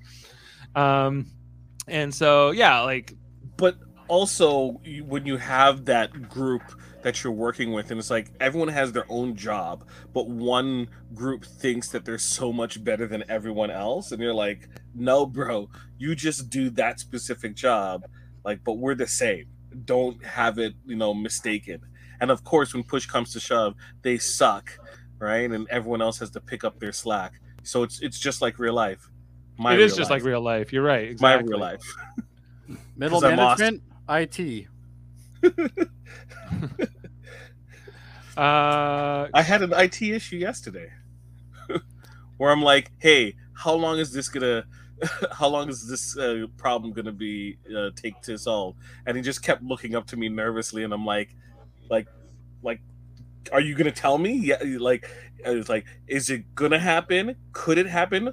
Are you like able to do it? And he's like, and I'm like, screw it. And I just like bypassed him and got something. I learned a long time in my 25 plus years of IT to listen to what Scotty says. You always quote higher than you need to. And it's totally you always triple your repair. Management wants everything 10 minutes ago. Yeah, it's that simple. Course. You don't tell them how long it really takes to you. You didn't tell them, did you? Of course I did. I asked a simple question. I'm like, there's a wireless display. It's not there in the room. It should be there. Like, do you think you'll be able to hook it up? Give me a second. And I'm like, okay. He was probably like, how do you hook up a wireless thing? And I'm like, do you think it could happen or it's gonna happen? And he's like, my response is, did you put a ticket in? I love that one. Oh, ticket. I love that. And then I went into a room, I came back out, and I didn't see him. And I'm like, IT, they left us. Dude screwed us over. I didn't check behind me because that's where he was standing. At that point, I'm like, I just got to solve my own problem. So I just got a TV. I rolled a TV. I'm like, I'm just going to do it myself. Yeah, nothing makes IT guys happy than you guys doing it yourself. Yeah, I figured out he wasn't going to help me out after I basically told him off. And I did see him. Like, probably not. Well, did you prank call him like they prank called Armus, the skin of evil? Okay, so they get some kind of part of the part of what they get is out of this episode is that they get this stone they can use to prank call any planet in the galaxy. That's apparently its power. It was one of the random samples from Random Sample Day. And speaking of Tashiar, Jody, the one who killed Tashiar, Armis, they were like, why are you so dumb? Bastard. Yeah, he's like, I just wish I had somebody to torture. Here is he originally appeared in Star Trek: The Next Generation. Just a man with really shows you that season 1 finesse, you know. Oh yeah, look at that production value. That's like episode 23 or something. Why do people like transport like urine and feces down to this? That's awesome. Oh, you have a figure? I can't believe he has a figure. You know what? Your stock just went up with me, Devin. Yeah. My feelings are a little bit hurt because I thought my wonderful idea was getting praise, but never mind. I'm sorry. You were gonna get them, yeah. But anyway, just references. Let's maybe rate the Spy Humongous, which was, I guess, was going to turn into the longest episode ever of what of this show. Well, yeah, this we're podcast. We're talking about 10 episodes in one podcast. Indeed. Okay. You never listened to any of our Marvel Universe podcasts, have you? Oh, is that still a thing? The whole Marvel Cinematic Universe, is that still a thing? Still a thing. Oh, okay. Kevin, what do you think about the Spy Humongous? This is a 10. A 10? Wow. A 10? Yeah. Okay. Oh my! I only gave 110 this season. Only 110. It's probably the best episode to do it on. I agree. But anyway, I guess you want mine. It is not a 10. I'm going to give it an 8. An 8. I'm giving it a lot of 8s tonight. You're giving pretty 8 high isn't bad. ratings. 8 isn't bad. Your average so far, you're already beating your season 1 average. Well, that because ain't hard. This season is better than the last one. I agree. Okay, let's move on to episode 7. This is called Where Pleasant Fountains Lie, and this is an episode that features Lieutenant Commander Billups quite a bit. This the... Oh, God, this is a terrible episode. No! This is the worst episode of the season. You didn't like this episode. Oh, this is so stupid. It's such a waste of time. Oh, I disagree. Anyway, I didn't hate this, but let's break it down. I don't like the character to begin with, so I guess that's probably part of it. Yeah, so we meet Mariner and Boimler are stranded on an uninhabited planet in this episode with a sentient computer, which is voiced by Jeffrey Combs. Again. Yeah, and then on the Cerritos, Lieutenant Commander Billups must prove his engineering abilities to an old adversary. That's the teaser. So we start off with, it's Freeman and Ransom starting off this episode as we meet Agamus, which was the one that's voiced by Jeffrey Combs. Where's that? Oh, this is great. Computer thing. Thank you. Oh. The evil computer. So this is at some planet that they found, and I guess they're like, we're going to take this to the Daystrom Institute, where it can go into a prison with all the other evil computers that we found over the years. And then we meet. When they get back to the ship, we also meet Queen Polonia, who turns out to be Billups' mother. She's on a ship called the Monavine, and so I guess they're humans, but they're kind of like a humanoid. At least humanoid. Like I'm still, according to Memory like everybody Alpha, else in the galaxy. Yeah.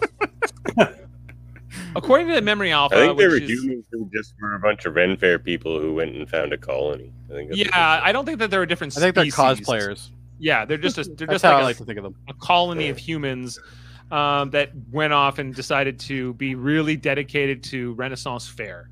Comic-Con went really far that one year. Yeah, and they're like, hey, Captain Freeman, our ship has got a problem. The Dragon's engine doesn't work anymore, because they changed all the terms to sound like medieval times. Instead of Technobabble, they have Renobabble. They have Renobabble. Good analogy. But this is apparently not the first time this has happened, as Freeman tells us, where Billups has his mother's shown it before. She doesn't think he belongs to Starfleet. He's the crown prince, and she's trying to trick him into sex so that he'll have to become the king. That's the whole thing about it. Yeah. You know, and so I don't know, Kevin. Stupidest plot of the season. Did you enjoy? Did you enjoy this plot line with Billups? No, not even a little bit. Not even. Good. I'm glad I'm not the only one. The more of the Jeffrey Combs plot line. I love that one. This garbage. Didn't like it at all. It did seem very Rick and Morty Floopy Land-esque. To say that, though, is an insult to Rick and Morty. This kind of seems like a Rick and Morty type of thing where it's like, Rick has to go help this alternate dimension, which is a medieval one, and science isn't really science; it's medieval magic. That sounds way better than what this is. It seems like it's in the same vein, in my opinion. Oh yeah, yeah. I didn't feel it quite that way about it. I thought that Queen Polonia, for instance, she really reminded me of Lwaxana Troy. Like she's like. That's not selling me on it. That's for sure. Well, yeah. What else we got here? Like you don't need to kick it while it's down, Dave. Yeah, the Jeffrey Combs sequence is so super strong, though. Yeah, at the same time, and I enjoyed the Agamus is top tier. That's why I'm not going to kill the episode. I enjoyed the Rutherford interactions with this weird world, as opposed to the main story of that with Billups. I like Rutherford's interaction with that scenario more so than anything, so that's why I wasn't too hard with this episode. Yeah, let's talk about the Mariner and Boimler plotline is very different, very separate from everything going on with Billups, which is more. Rutherford. That's what you're looking for. Good. Yes, Mariner and Boimler, right? Is that right? But I like the Rutherford's interaction with the Billups's whole world. Yeah, he's just like, well, it can be a little bit distracting, whereas. But yes, let's talk about Mariner and Boimler. Mariner and Boimler. Okay, let's talk about them. So they go on the shuttlecraft to Earth, and what was it? Boimler was going to get assigned something interesting, and Mariner kind of got in the way of that, as I recall. He was because he was going to be. He was going to get. He was cleaning a phaser rifle. Yeah, he was cleaning a phaser rifle, and he was getting ready to go on a mission to wrangle a giant centipede. But Mariner somehow said, yeah, she said that he couldn't do it. She said you won't be able to do this, so she got him assigned to this mission to take the Jeffrey Combs AI over to the Daystrom Institute for a bit of a trip here, which he's not too happy about. So they get on the shuttlecraft, and she's trying to cheer him up, but when they got reassigned the mission, they say once we'll drop him off, we'll go get some Okinawa ramen. But then, as she says it, classic Starfleet shuttle crash. You're going, and I think I have a photo of the crash here. Oh, yeah, if you're in Starfleet, why would you ever get into a shuttle? I don't know, but it happened. Like, how many times have we seen this scene in Star Trek? We're like, we're on a shuttle. Oh no, we're gonna crash. Oh wait, good thing there's just happened to be a planet there, and they just happen to land. It's always an M-class planet. It's always an M-class planet, but it's not a nice M-class planet. No, it's like borderline not M-class. It's borderline, but you can crash there. And teleporters never work on that. Yeah. They never work, and when you crash, nothing in the shuttle will be intact except for the people inside. They somehow survived, but the rations will be gone. Always have to fix the distress beacon, always. Oh, the distress beacon doesn't work. We got to get to higher ground. I was hoping that when they crashed, they would get entities taking over their bodies and then trying to take command of the Cerritos. I thought that would have been cool. There's always too much carbonite in the mountains.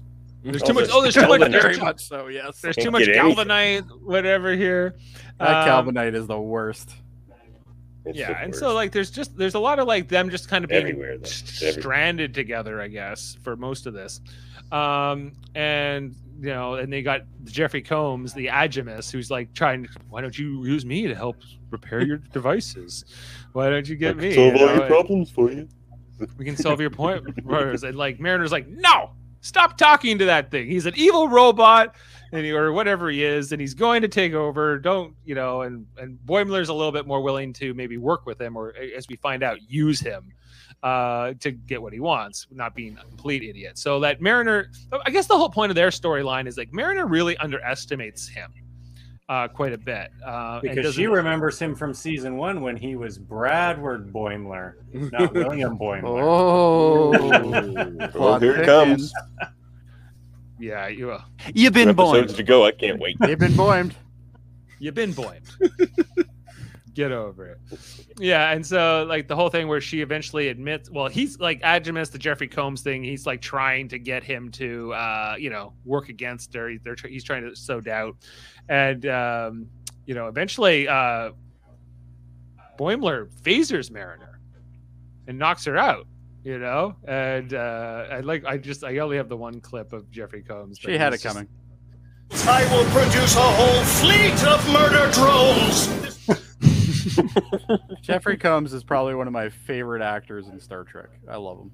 Yeah, he's been so many great characters. So many good characters. Yeah. I loved his stint even on Enterprise. It was great. So it seems like everyone's pretty high on this, like on this plot line with Mariner and Boimler and with the Jeffrey Combs guest star. But just back to like, you know, Can we just skip over this and rate it? Yeah. My chief blacksmith is baffled. My chief blacksmith is simply baffled by the loss of power, so I don't know what you can do. At this point, honestly, I would have took Troy's mom for sure. Wow. Like, yeah. Yes. This is just so stupid and boring. We find out that Andy Billups, his real name is Andorithio. Prince Andorithio! Just call me It's such Billups. an honor Thank to you. bask in your glory. Our beloved Prince Andorithio has don't use that returned. Anyway, so it seems like Jody and Kevin aren't fans of Prince Andorithio. No shit. Pull this down. Let's get to the ratings for Where Pleasant Fountains Lie. Kevin, you're first. 7, because that second plot is so good. This would have been a 9, and then they added that shit. So it's a 7 for me as well. I'm taking 2 off. Okay, so brought down the rating. Okay, let's move to episode 8. I Excretus of Borg, which I'll just get the pictures going here. So this one was a little bit. This is a little bit more recent in memory as we're getting closer to the end here. And this one is where a consultant arrives on the Cerritos to run drills that require the lower decks and the bridge crew to like swap duties. Yeah. So Jody, you were enjoying this one? I love this episode. This is probably it's probably one of my most favorite episodes of the season, for sure. It's hard for me to pick because the last 3 episodes of the season are all solid. So right, they were. I agree with that general assessment that they were getting even stronger as we were going.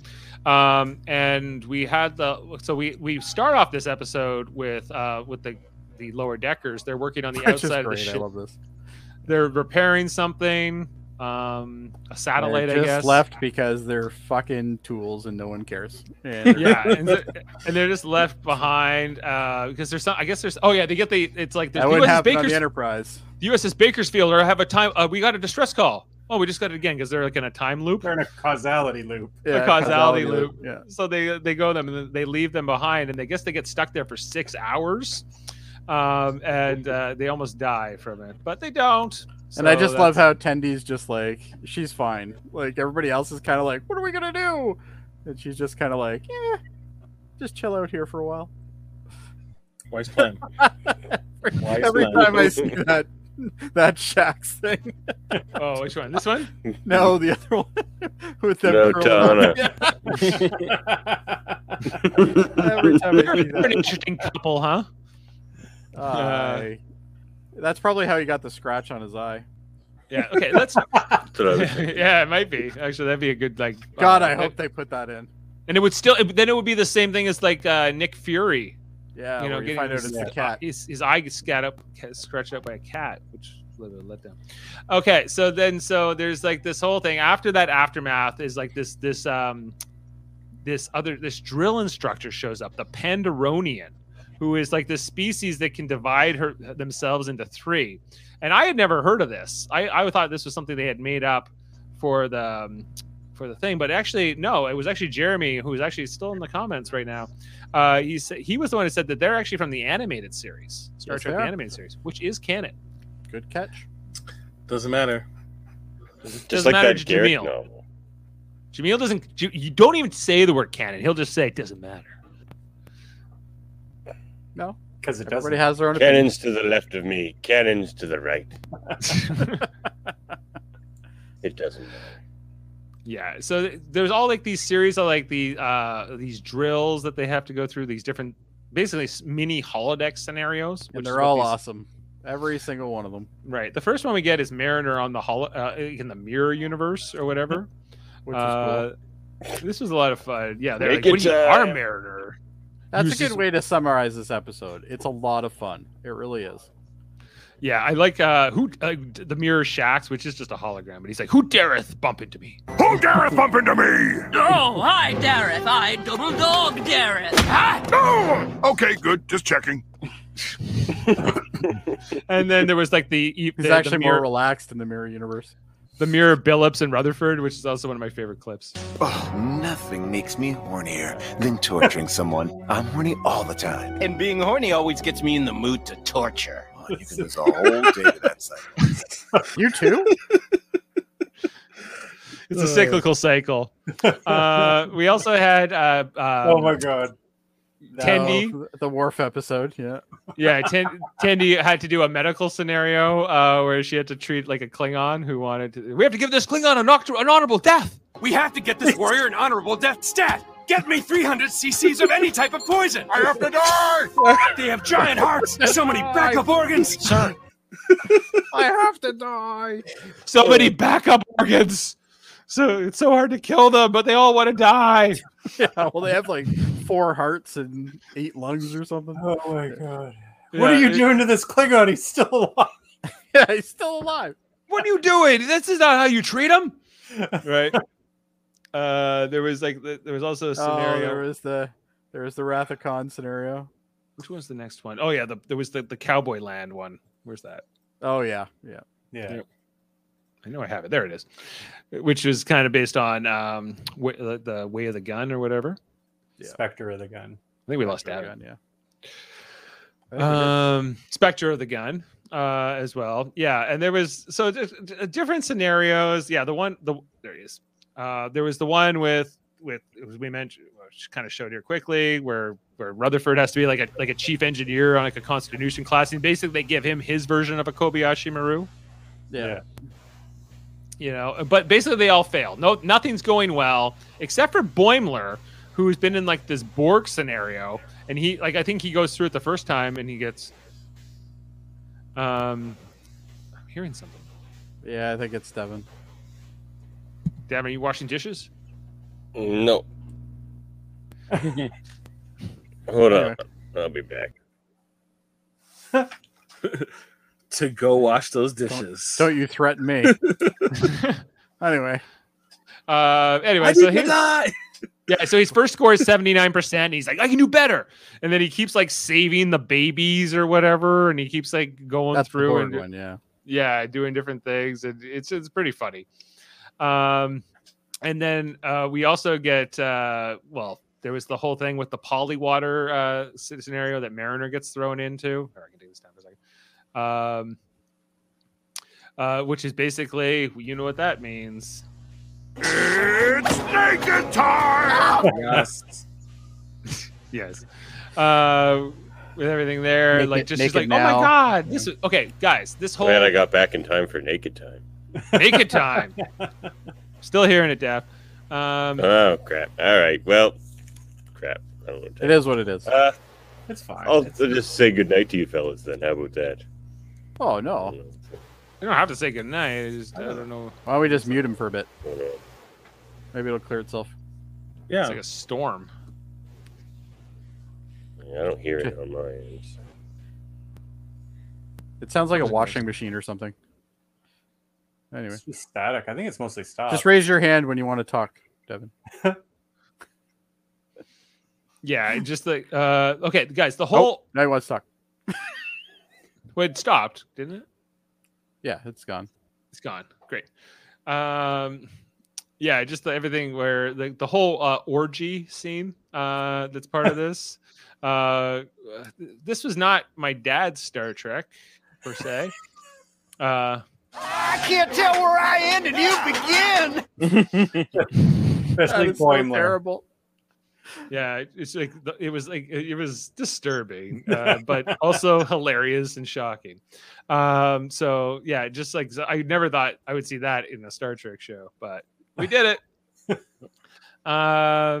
Yeah, and so there's like the whole plot line here with like the evil drill instructor and her little turn here where she's like, I was trying to get you all to fail so that my plot line will work. And but then the Mariner and her mother kind of dupe her by say, well, if nobody fails and if because if Boimler doesn't finish his scenario, then you can't fail us. And then they basically take her on a joyride around the galaxy, like to every black hole, crystalline entity, scary, dangerous thing they can find until this like drill instructor kind of gives in and like lets it go. So they kind of defeat the villain, who was this drill instructor, with maybe some unconventional tactics. But I thought that was I really enjoyed this episode overall. I don't know if I've missed anything in terms of its plot, but I enjoyed this episode too. I think the overarching story is kind of weak, but the episode is just fun, and that's what this show is supposed to be, right? Yeah, right. This has everything for fun. Like this whole episode is just a lot of fun. Yeah, and we even got Excretus of Borg. There is no Boimler. I am Excretus of Borg. Excrete, of course. Excretus of Borg. I taught the Borg Queen empathy and everything. I taught her empathy. And then he asks, how's that empathy working for you? We have assimilated it. All right. Doesn't he ask her to stop blowing on him too? Doesn't she blow on him at one point? Oh, because in Like reference Data? to like the goosebumps that Data got. Yeah. In reference to First Contact, yeah. All right, we got 3 left to rate here. Kevin, I Excretus. 9.5. 9.5. Great minds think alike. I'm the same. All right, so that brings up that rating to a 9 from where it was. Pretty good. Jamil was the lowest on this episode. He was a 7.3. Okay, let's go on to Wedge Douche, which is sorry. Let me pull Very this cool down. episode. Very cool episode. This is the one that was that aired. This when is I the was unexpected episode for me. This is the one where I'm like, holy shit. This is Yeah, more deep than I thought it was going to be. So this was the one I missed in terms of the live podcast, but this is the one where Boimler tries to find a bridge buddy while the USS Cerritos has some downtime during a long warp trip. Let's just kind of, I'll pull up a couple images here, things like that. I don't have any images from this. Well, you weren't on it. I wasn't on it. That's why.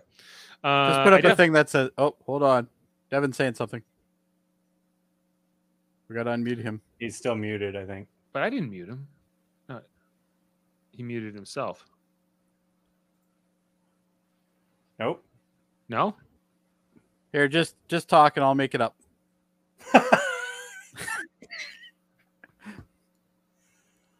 Listen to my podcast. It is good. No. Okay, well, we can't hear you, man. Jody is the best. I agree with everything he says. Yep. It sounds about right. I can read lips. I'm just kidding. All right, well. Sorry, okay, well, Devin. Maybe reconnect. While we wait for him to sort that out, so this plot line was interesting because we had three different ships, right? We had the Cerritos, who we already know, they're the lower decks, and then we got this transition over to the Klingon lower decks, and we got to meet Ma, who was kind of like the Klingon Boimler, I guess, right? It's like a Klingon version of Dilbert. Yeah, he had some fun lines in this one, including Klingon blood runs as reddish pink as ever. Reddish pink as ever. Yeah, and he was also, well, that would be my greatest honor. That would be my greatest honor, sir. Besides dying in battle, that would be my greatest honor. Yeah. So a lot of funny things where he's kind of like an ambitious lower decks guy, like a Boimler who's trying to get promoted and trying to get, he's put in charge of like taking off the Targ. Yeah, it was a very honorable movement, sir. And then we also had the Vulcan lower decks, which was run by this other character, featured mostly this other character, T'Lyn. That was my favorite lower decks. Was the Vulcan ship. The Vulcan lower decks, where they're I got T'Lyn. news for you then, because they've already confirmed she's going to be in the next season. Yeah. Well, I think both of these characters are going to be recurring. Yeah. I don't know about the Klingon, but she definitely is, because the voice actress actually did an AMA on Reddit. Well, yeah, and they say that she's being, at the end of this episode, that she's being transferred to a Federation ship. So yeah, as I mentioned, Expletus of Borg. Oh, we can hear you now. Hey. Okay. Yeah, Davin, please. Try get a hold of yourself, Davin. T'Lyn, get a hold of yourself. These outbursts will not damn be tolerated. East Coast internet. That's what it is. That's true. They got to put the ship in the right spot. Yeah, there was just like a lot. I don't know. I loved all the stuff with the Vulcans. Down here on the lower deck. She has lost all control. She has lost all control. The passive aggressive Vulcan talk was great. Yeah, she reminds me a lot of that. Sounds like it. What was this girl's name from Star Trek 6? The one that ended up. That's her character's name. Oh my God, Valeris. Kim Kim Cattrall. Kim Cattrall reminds me a lot of Valeris. Yeah. But your rebellions will only lead. You know your rebellions will only lead to punitive spiritualism. Yes. Great one. What is punitive spiritualism? You don't want to find out. That's up for. Yeah. Let's just put it this way, Dave. You don't need it. I don't. Bad idea. Right. There was, and I guess there was. Well, there technically were two more lower decks that were shown. Right. There was also the pack lid lower decks. Red Alarm, which was funny. Yeah. Red Alarm. And I am hungry. You should eat. You are smart. I am hungry. You should eat. You are smart. Red Alarm. Red Alarm. Red Alarm. And then we also had the Borg. Red Alarm oh my God, the Borg lower decks cracked me up so much. I waited the entire time to see if something would happen. And nothing happened. And they're all just like... We laugh about Red Alarm, but it works. Yeah. Oh, it works. Red Alarm. Red Alarm. Red Alarm. And yeah, just some great lines. I just liked when the Vulcans were like, "You're an idiot, T'Lyn." Anomalies, by definition, are strange. Live long and prosper, sir. Logic is the beginning of wisdom, not the end. Mic drop. Yes. That's right, T'Lyn. You tell them. Logic is the beginning of wisdom, not the end. I want to hear what Jamil has to say. Stop interrupting him. One more time. Try it. I loved. Okay, I was waiting for the drop to come in. I loved the Klingon reply about Vulcans. Was it Cover and Dave? Come on, help me out. Cover and. I thought you didn't want me to play any more clips. Wait. The time I want you to play a clip, and I asked you to get this clip. Dave's getting saucy. You're losing control, Dave. I'm losing control. Get a hold of myself. Dave, did you get the clip? This will only lead to punitive spiritualism. Dave, did you get the clip? I don't have the clip. Red Alarm, Dave. Red Alarm. Clip. The was it the Vulcan salute where they're like, what is the Vulcan saying to? They're like, could you imagine being those Hibunch? Avoid death and cower. Avoid death and cower. Thank you. You knew it, but you didn't pull the clip. No, I did. I never pulled it, but I was able to look it up. Jamil, I don't know about you, but I'm very disappointed in Dave. I am too. I am okay. too. This is only leading to Gabe's like, so am I. So am I. Red alarm. Red alarm. So like I love how the spiritualism. storyline came together in this episode. Sorry, Davin. What? Nothing. I just said you were being subjected to punitive spiritualism. Of course. Yes. But I liked how all these storylines converged in like a really interesting way, where like the Klingons, where they were like the Klingon captain was doing the thing shady with like the Packleds and the whole Varubian bomb. Oh, it was a bomb. You can only use it once. You know, we tested it. It didn't. It was. This is the episode. I have a theory that every season of every show always has that one episode that you don't really expect to be good, but then you're like, wow, this is really good. And this is that episode for me. This is the episode that even when I read the premise of it, I'm like, I don't care about Lower Decks and other fucking ships. Who cares? And then it's like, as you're watching it, and then when they got to the Borg thing, I'm just like, oh my god. So Yeah, I like got so good. Who wrote everything this with the episode? Vulcans? A different kind of humor. Yeah, who wrote this episode, Dave? This episode was written by Catherine Lynn. Wait, is she the same one who did the one we gave kudos last year? Last season? She's written at least one other episode, and that was actually no, I'm incorrect. Catherine Lynn has never had a writing credit so far, so this is She needs more. She's definitely. Do we know anything about Catherine Lynn? She's great. She made a great Lower Decks. She made a really good episode. Yeah. Yeah, no, I don't like. I was just saying if there's. It might not be my highest scoring episode, but I respect the episode. It is fantastic. Yeah, absolutely. Like, I just think that, like the whole thing with like the Packleds, and it also ties into the finale. Like, there is a bigger plot line here.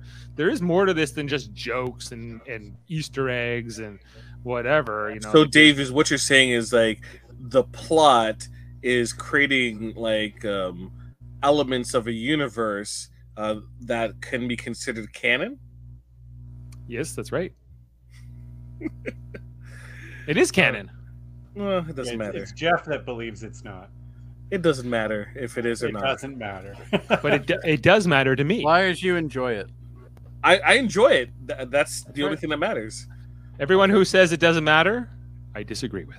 It is entertainment at its finest. That's what it's supposed to be. Yes. Right? So, yeah, if you enjoy the books, they're canon. No, they're not. It doesn't matter. You don't understand what it means to be canon. I know what canon means. I'm not retarded, but come on. Like, it doesn't You're matter. not a It's an Packlet, is what you're entertainment saying? medium. I'm not a Packlet. If it doesn't matter, then just let me have my way. That's fine. And say it's canon. I don't I don't understand why that's so hard. All right, let's rate this. Ask your Where's- wife. Where's douche? All as it's tens. known? All Ten. tens. All All tens. Change mine to a 9.5. No, I'm not. Dave. I'm not 10. Yes. I was I got tired you. when I put 8.5. I'm not 10ing this yeah. episode. Kevin, did you 10 this episode? I sure did. Did you really? Wow. I 10 You know what? It's not as good as the next one, so it can't get a 10. I love this It's- one better. I kind of agree with Devin on this one. I'm going to give you a 9.3. 9.3, and on that I think note, even a 9.5. Where did, No, okay, because where did I that enjoyed the deduction come episode from? previous to this a little Nice bit try, more. Dave. We still don't care. Oh, look at this. He's not bringing up the comments. He's got to bring up the comments to prove his point. just saying, somebody else backs me up. All right. Let's Some move of the on. books are good, you know. Indeed.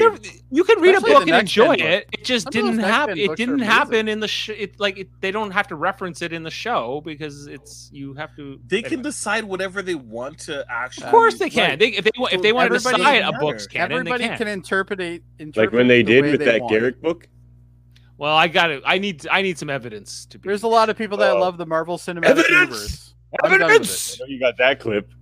I do. So, but you know what? I still respect the fact that people love it and people enjoy it and all that. Yeah. So, that's fine. Evidence. All right. Red alarm. Red alarm.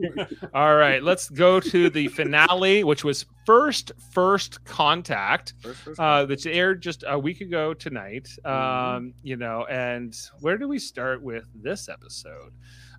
Maybe like we have with the others. Let's bring up maybe some photos and different things to kind of jog our memory about what happened in this episode. Best goddamn person in the world is on this episode. Who's that? Gomez. Selena Gomez. I was like, did Tom Paris sneak into this episode too? No, Tom Paris is not the best thing in the world. I know we had to laugh. Yeah, let's find her. She's in here. Here she is. There she Your is, old right there. with my old friend Captain Gomez. And my old friend Captain Sonia Gomez. Okay, the whole return of Sonia Gomez. I wasn't seeing this coming. Jody, you were obviously a big fan of this character.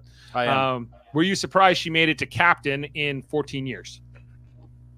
No. She has the gumption to do that. She can get there.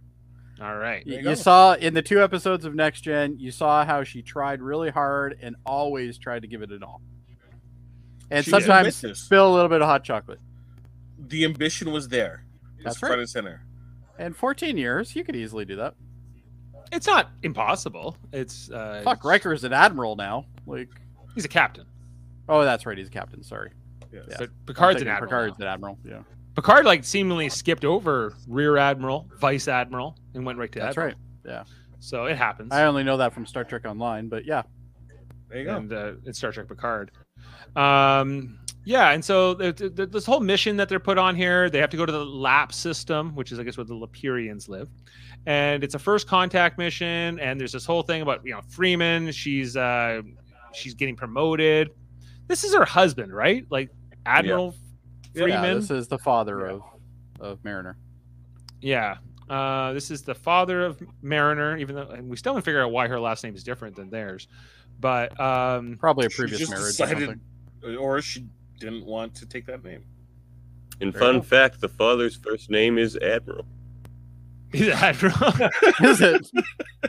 Just Might as Admiral. well. Admiral, Admiral. I don't think. Yeah, I Admiral don't know if Freeman. he does have a name, does he? He's just called Freeman. Admiral Freeman. He was communicate. Yeah, he is married to her. Okay. Anyway, so there's this whole thing about she's getting promoted and she's got to leave the ship, right? And that's kind of like one of the bigger plot lines that sets this up.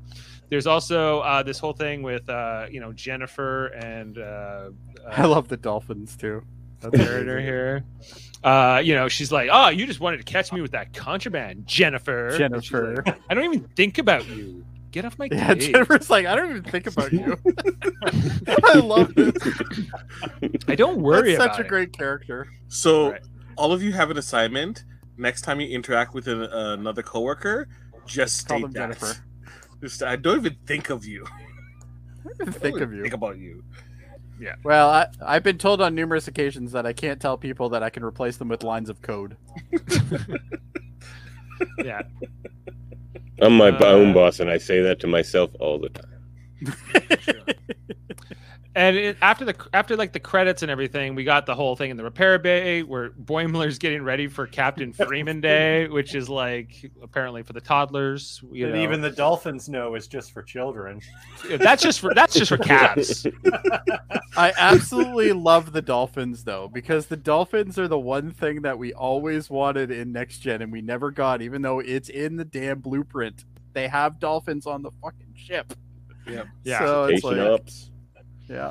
So this is a sentient dolphin species that seemingly invented their own space travel without the use of opposable actually, thumbs.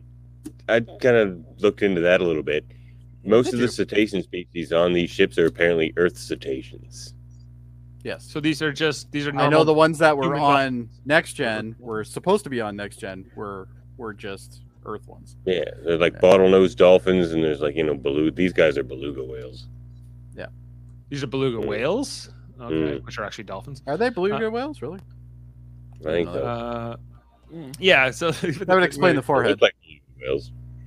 But the whole Captain Freeman Day, and she goes, guess what? Captain Freeman's leaving, and now we're gonna get like a new captain, and we're gonna have to learn. It's gonna suck, And she's like, so Boimler sort of gives her the idea to like, why don't you just tell the other crew? They'll be pissed about it, and she kind of does. Meanwhile, we got Tendi, who's like been called by Dr. Tiana to her office, and it seems like she's going to lose. She's going to lose her transferred, yeah. getting transferred off the ship because she's saying she doesn't belong in her sick bay. and whatever. And so there's that kind of whole storyline with her and Rutherford that is a big part of this episode. And where was I? Yeah, and so then but then Mariner does tell Freeman and all of them about, hey, guess what? Or not Freeman. She tells Ransom. Ransom and all that, and they all get pissed. I love when they're all being passive aggressive on the bridge. No, and if there was an update, I would tell you. I wouldn't keep that information to myself. I'm an open book. I'm an open book. Right. And they're like, well, are you because Ransom's like, obviously I'm going to be the new captain, right? And they're like, no. And they like to keep things separate. And I love when Billups was like, fuck you. Lower, we're just as good. Oh, that's such fucking bullshit. We are just as good as any other fucking class. Our warp works twice as fucking fast as any other ship in the fleet. Whoa. Get a hold of yourself. And Arithio. Come on. The only time I've ever liked that character. But I think it's also like, I think a commentary back at like some of the fans who have maybe panned the show and say like, this isn't Star Trek. And I think it's a little bit of them clamoring back and say, we're just as much a Star Trek show as any other show. Our warp core is just as fast, whatever, and so I love the whole passive aggressive thing, and also the conflict that is kind of driven here by like between Mariner and Freeman again. So they keep bringing it back where she's like, you just want to, you're not even telling your friends when you're going to leave the ship. And she's like, they're not my friends. I'm the captain and I have to be a certain way. And all you want to do is cause a fight. It's the only thing I don't like in this episode is the whole mommy issue shit again. It's just so drawn out through this series. It's literally the only thing I don't like in this episode. Jamil, do you agree with that? This episode is just so good. It is good. Last episode. Oh, don't get me wrong, it's good. The mommy issue thing is just like, well, I even said to Dave after this episode, I think I text Dave and I'm like, I really hope Sonia Gomez is the new captain. I mentioned previously during this review that I felt like if this occurred last season, then I would have just rolled my eyes, but they did such a great job of building up that relationship to the point where I actually feel for them as a duo. Like I want them to interact, but not interact all the time. We see it in blips and blurps, and that's good. And blips and blurps? No blips and blurps. Oh, so yes, please don't misquote me. And I was totally fine with it. I think in this episode though, they give voice to what you're saying, Jody, when they're all standing around with the dolphins. And one of them, I can't remember which one of them, basically tells her to get over it, and he's like, can we just skip to the end, please? Skip to the end. And we know how this is going to play out. So kind of like what the audience is thinking a little bit, because anyway. I remember when we covered the episode 1, Jamil, Strange Energies, you were also at that point saying like, I'm kind of over this relationship, or I feel like Captain Freeman needs to move on, because how long can this go on with she's like the rebellious daughter against her overbearing mother, and maybe a new captain would serve the Mariner character better. But she's been here for this whole season now. This whole cliffhanger that we're left with is Captain Freeman is arrested, and what will come of that. And I suggested also in the episode that Captain Gomez would take over.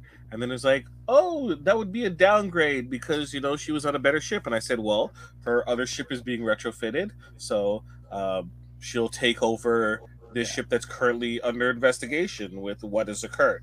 I think Gomez is going to be like the temporary captain for like one episode, and then they're going to bring her back. Oh, please don't make it just one episode. I think that's what's going to happen. Oh, no. Here's a question I think is maybe good for Davin about the Cerritos having that yacht, Davin. Is that why are you surprised the Cerritos has a captain's yacht? Is that a consolation prize for Freeman? I thought they all had captain's yachts. I think it's required because it's a diplomatic thing as well, right? We've only ever seen them used once, which was in Star Trek Insurrection. The only time the yacht is actually shown to be used. What are you trying to prove? You already got the promotion. Get off my yacht! Get off my yacht! It's my yacht. Well, all the ships. Did you guys hear that? Shax has 5 open books. He's an open book. 5. He is an open book. 5 of them. Any ship that does diplomatic missions will have one. Yeah, because that was the whole premise of having it. So Voyager has one too, but we never saw it used. It was called the Arrow. Well, no, because Tom Paris was too busy with his racy shuttle, Delta Flyer. Yeah, fucking so stupid. I hate that. But anyway, the Cerritos is bigger than Voyager, right? I don't know. I honestly don't know. Voyager is pretty small. It's a pretty small ship. It's 15 decks. It's pretty narrow, sleek. Yeah. And the whole point was it was the organic electronics, right? Yeah, it had the biomimetic gel packs and things like that to bring it through. But I think that the Cerritos is bigger. Anyway, because the Cerritos has like a saucer section comparable to the Enterprise D, right? And it just has a bit of a different section. I don't think it's as big, but I think the Cerritos is probably bigger than Voyager. That would be my guess. I don't know. I guess we'll have to figure that out. Devin, you have homework. Yeah, because we saw that also that we saw the other ship that Gomez had that is kind of. They do name this class. I'm still learning it. Forgive me. The USS Archimedes. Archimedes, yeah. Well, if you're using the ratio of Starbase 1's door there and that, then I would say it's probably Obena class. The Obena class. Obena? Really? Yeah, that's what this one's called. Versus like the California class, which is the Cerritos itself. I get the impression the California class is a smaller version, but could be wrong. Yeah, just to have a quick look there at the Cerritos. It's a very big saucer, and then there's not a lot aside from the engineering section. You don't give the second contact people the good ships, like, let's be honest. No, you don't give them the Defiance. And California, that kind of makes sense, right? When you think about it. Yeah, California, it's kind of ordinary. It's big. It's big, but meh. Just like there's a lot of crazy there. Just like Boimler, he's from At least they didn't call it California. The Florida class. That would have been way worse. It's like the moon of San Francisco. Oh, I did like that. Okay, and so I do want to like, I know we've been on here for almost 2 hours, so I do want to kind of wrap us up. But just everything to do with this episode, the fact that they have to kind of when the Archimedes gets hit, they get knocked into this thing, they're going to collide with the planet, the Lepirians, and the crew of the Cerritos has to come together, including the Dolphin members, Matt and Camulu, and everything else. And the whole sequence where they had to like take off the panels, like all the hull, right? And we're going to take off the hull and we're going to do all this. And I thought that was just a lot of fun. I thought it was a really great thing. Davin? Oh, I have an answer to my homework there, teacher. Thank you. Ooh, okay. There you go. The Cerritos is almost 200 meters longer than the Voyager.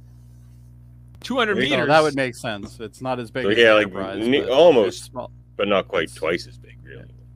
As lengthwise, right? Lengthwise. Wow. Yeah, and probably has a bigger crew then, presumably as well. Yeah, couldn't get that number. Compliments of that is, I don't think they've ever stated it. Voyager only has about 150 people. Yeah, Voyager's like 160 or something like that. Yeah. So the Enterprise D would have like a season. Yeah, that's true. Which season? And how many people are dead? And how many new Borg kids have they picked up? And how many? How many decks are taken over by Borg? Stray Borg. Stray Borgs walking around. And Talaxians they're going to pick up here and there, and Ocampans they're going to exchange. As long as they don't pick up any more Kess's people, we'll be good. He goes, wow, it doesn't look that big, Davin. It is. We've heard that before. It's just a weird angle. That's all. It was cold. Jody, were you excited by the prospect of them having ballroom dance competitions on the Cerritos? Well, this is obviously to mock the next gen orchestras and late night lounges with Riker, I guess. But why wasn't there an episode about a social committee for these ships? Star Trek. I think you Social just Committee. answered your own question, Jamil. It's coming soon to Lower Decks. We know. You think so? All right. Yeah. The social Oh, committee. and the ballroom dancing competition will have to be postponed. She was so ready for it. And my last clip that I want to play is just a Shaxx clip, which was Nothing explodes around here unless I'm the one blowing it up. That's right. Shaxx. Yeah, and just so anyway, they end up doing it. They have to Ransom has to go through there. Mariner flies out at one point. She's saved by Jennifer. What do you want, Jennifer? And like, just like I don't know. I found the finale, First Contact, to be so exciting. It's a great finale. For sure. You know, I think Freeman as a captain really does shine in this episode. You know, she's just like, we're Starfleet and we get it done. But we are Starfleet and we never back down from a challenge. I'm still not into her character at all, though. The Freeman in that scene where they first cuff her and like Ransom and Shaxx are just gonna jump right in. What do we do, Captain? I'll kill her ass. I do like when they're all like I'll in kill the all of hallway, you. though. They're all in the corridor and they're about to like celebrate her promotion. Yeah, that's a great And she moment. walks in out in cuffs. It's like, yeah, that's pretty funny. Before that, I like when she comes back in drunk after First Contact. Oh yeah. Yeah, they're a very welcoming culture. Yeah. Very welcoming. Yeah, but it was nice. It reminds me of that. It reminds me of what was it? First Contact, where they all they get. Marina Sirtis gets drunk with Zephyr Cochrane. Yeah. No, we don't have time to talk about time. Yeah. We don't have the time. Don't go criticizing No, my you haven't. counseling technique. Timeline. Timeline. This is no time to argue about time. We don't have the time. Best line she's ever Oh, spoken in the entire You series. didn't get the end, yeah. What was I saying? He's got that like kind of like stone face going on. Yeah. Have you Remind me a noticed lot how of your that. boobs have started to firm up? Not we care about such things in this day and age. Yeah. You ever noticed how your boobs are starting to firm up? That's how it You have goes. the Okay. clip of Data saying that to Worf. I have the same thing going on right now. I think I do somewhere. All right, here. Let's rate this last one. We need to get well, we don't have Jeff's rating yet. He hadn't watched it yet, so he's still TBD. But Not as high as last episode. That should be the rating. Another 10. Another 10 for Kevin. I gave this a 10 as well. You know what? Honestly, I'd love to give it a full 10, but I think it's only a 9.5. There are a couple things that bug me about the episode, but for the most part, it's awesome. Great episode. And complain with a 9.5, Jody. So that brought up the rating a bit. We have a 9.8 average. This is, I think, now the highest rated Lower Decks episode. Assuming Jeff doesn't destroy it with whatever. Assuming Jeff doesn't bring it down. Jeff gives it like a 7. You're Yes, screwed. just so that the previous episode gets its rightful place as the top episode. Right. So that rounds out our ratings a bit, guys. I see you've met Jeff before. You know, Jody, you were an 8.1 compared to 6.7 on season 2. You know what? Honestly, it's a much better season. We're all of us have that, and I can find good things in every episode. So, which is something I couldn't say about last season. So, and for this whole season averages at an 8.5, which, you know, hey, great. Like that's pretty good. Which means season 3 should be really good. And now, where do you think that this cliffhanger goes? How long do you think that this thing with Captain Freeman goes on? It's going to go at least one episode, if not 2. No, it's not Smallville. Let's give it a little bit more credit. 2 maximum. 2 I've never watched Smallville, so I don't know. Yeah, but it's terrible. Oh, Outside of Michael Rosenbaum, I would say 3 episodes. 3 episodes. Speaking of which, Michael Rosenbaum's podcast is amazing. It if is. If you haven't watched it. No, Inside of You. Inside of You, yeah. He did the guy from guy who plays Charles on Brooklyn Nine-Nine. I can't remember his name. That was a great interview. He does a really good interview, that guy. Anyway, He does. Sorry. Although once he starts talking about himself and He does talk about himself a little too much. lot Yeah. and how I'm in counseling and I take a lot of therapy, a lot of CBDs, I like Him too, Michael Rosenbaum. Yeah. I like it's a really good podcast. Almost as good as ours. Almost. I wouldn't go that far. But... Jody, let's talk a bit more. Just First Contact. We went through it all, and that one's a good. And Lucuter's a Trek. Great podcast. Very good podcast. Check it out. Look, so Lower Decks. They got now 2 seasons. You said they wouldn't be a third, but did I? I think so. Do you have that clip? I don't know if I have that clip. But we'd have to, when someone makes a bold claim like that, I know I've told you already. I don't think there's going to be a season 5 of Discovery, but I don't remember saying that about Lower Decks. Do not start taking clips of us. Yeah, that's gonna happen. That's gonna happen. Like, you're already borderline, Dave. Here's where Kevin thought that Star Trek 3 was the greatest movie ever, or whatever. Play the clip. You definitely don't have that one. The only one I have is really Jeff from Radio Theater going go go go or whatever. What's core? Coolant leak. I got a coolant leak. Coolant leak. Yeah, you know what? If I did say that, definitely they've redeemed themselves. I honestly, the first season was hard for me. Even on the rewatch, I enjoyed it more than I did the first time around, but it still wasn't, in my opinion, if you look at your season 1 numbers, you started you gave the first episode a 4, and then you gave the last episode. First episode's terrible as that episode. Yeah, and it's similar with Jeff. Jeff had a very similar path to you, where you were like, "Well, I don't know about the show, and I don't really know what it is." And so, you know what? I think on the first run. Sorry, I don't mean to interrupt you, Jimmy. Just give me 1 sec. The first run through it, I don't think I really grasped what they were trying to do. I think that's part of the issue. I know it's supposed to be a satire, but it's also supposed to be fan service. I think I more appreciated it on the second run through. Whereas now that I kind of know where they're supposed to be, I think season 2 has made it look a lot better for me. But anyway, sorry, Jamil, I didn't mean to cut you off there. No, it's fine. You were on a roll. Let it happen. Now, with what happened with Lower Decks in terms of your change and of opinion, mostly due to a higher quality of episode. I think that was definitely a good factor. Yeah. How do you feel about Picard? I am excited for Picard season 2. Okay, and I'll tell you why. Because when they released the trailer, it's got everything that I wanted that fucking show to have from the beginning. So I think they've almost kind of rebooted it. Because if you actually look at what they're doing with it, I don't know if you guys have all seen the trailer for season 2.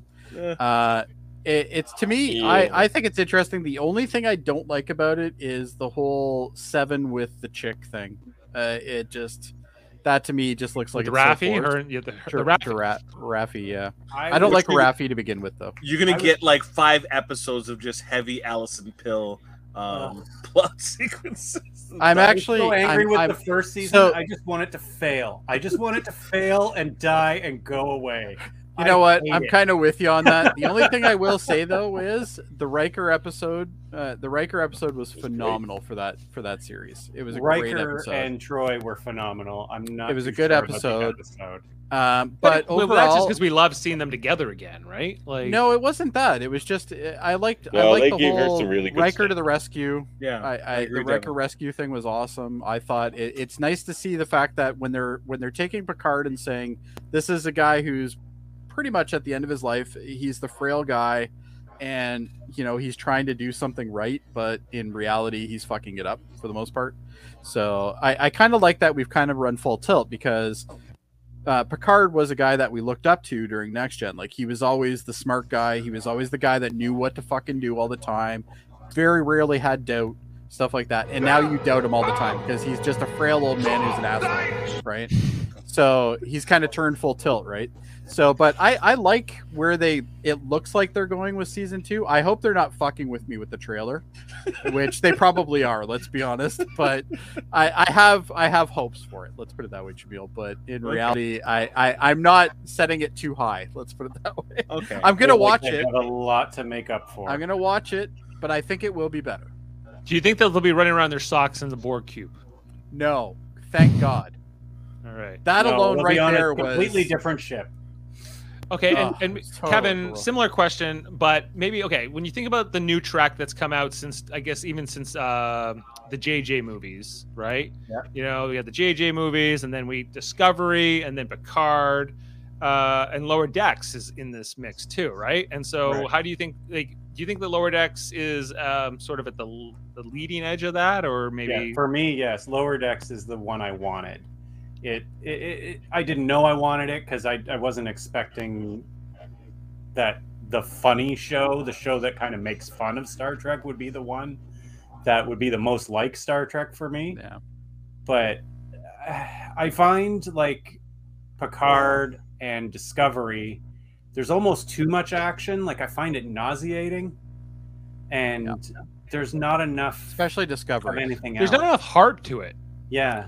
Like, no, Discovery is all about showing me Space Jesus. That's what they're trying to do. They keep showing me Space Jesus. Now she's Captain Space Jesus, and that's the thing that drives me mental about Discovery. Well, is Picard not a space Jesus? No, he's a What? frail old man now. He's fucking everything up now. But like, aren't all the lead characters? Cisco is the space Jesus. Get out of here. Cisco's the closest. Cisco is Space we have. Jesus. Let's be If there was honest. ever one. Yeah. You know? Let's be honest. Jesus. Right. But okay, like when I think about this crew, when I think about like the the Lower Decks characters, I care about them. I care what happened to Freeman. She got arrested. What's going to happen? Is she going to get her I shit care about back? some of the characters. Right? Shax, he came back to life. That was a huge They could joy. take Mariner off that show tomorrow, and I wouldn't give a fuck. I wouldn't be sad to lose Mariner. I would be sad to lose any of these characters. Same thing with Boimler. Wouldn't really care that much. Tendi, though, I love. I hope they do more with Tendi. Boimler, I like, Rutherford, yeah. same thing. I hope they do more with Rutherford as well. And Right. Shax. I think Shax needs his own series. Shax the spin-off with Tiana. Yeah, like they give me like a 10 episode just side series of Shax. I will totally You watch went back to that. Bajor? Yeah, Yeah. he goes back to Bajor, causes some shit. It'd be great. He The does only his two pottery. characters that Star I'm- Trek Lower Decks. The only two characters that I'm iffy on are Ransom and the engineer, who I still have not. Phillips? His name. Phillips. Yeah, Phillips. Prince Edoritio. And I don't hate them. They're just boring. They're meh. They are boring Right. characters. Yeah, I agree. And actually, I feel the same way about Freeman as well. Captain Freeman, I think is a very boring character. She's funny. I like it. She can be funny, but she's overly done. Like, you know what I What- mean? Like, it's just Go to a warp point time. where Warp it's- time me. Warp me. Warp time. Yeah, that was pretty good though. What if I say go warp time? I can live with either Mariner or Freeman being taken off the ship at any time. I'm totally okay with that. I think them separate would be much better. I don't think they could get rid of Mariner though. Well, they can't get rid of Mariner. No, but Mariner's like their main. no, it's a main cast. character. Yeah. Yeah, main cast. She's So like Freeman could alpha. go, She's but- the alpha. Yeah. You know? Awesome. I think that the bridge crew officers could interchange over time potentially. Sure, because the show's not about them. Yeah. Right. Yeah, and I think that well, and the cat, which I can never remember her fucking name. Tiana. Tiana, yeah. The cat needs more, but the nice thing is they're kind of just giving her subtle little things in the whole series, which I just love. Like her little tiny spot to shine is always hilarious. It Yeah. doesn't matter what. The minute you see her on screen, you know it's going to be a funny scene. What she reminds me the most of like Pulaski. No. No, You know, Bones for How sure. dare you? How dare Pulaski, you? Sir? Pulaski I might was hang kind up of- right Pulaski was now Lady because Bones. of that. Yeah, Pulaski was Lady Lady Bones. Bones.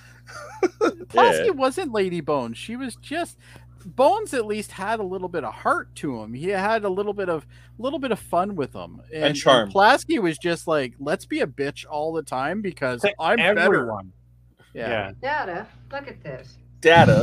And with Yeah, and with Can't even Bones. say Data's name right. The difference between her and Bones is she was coming into a new crew and acting that way right away.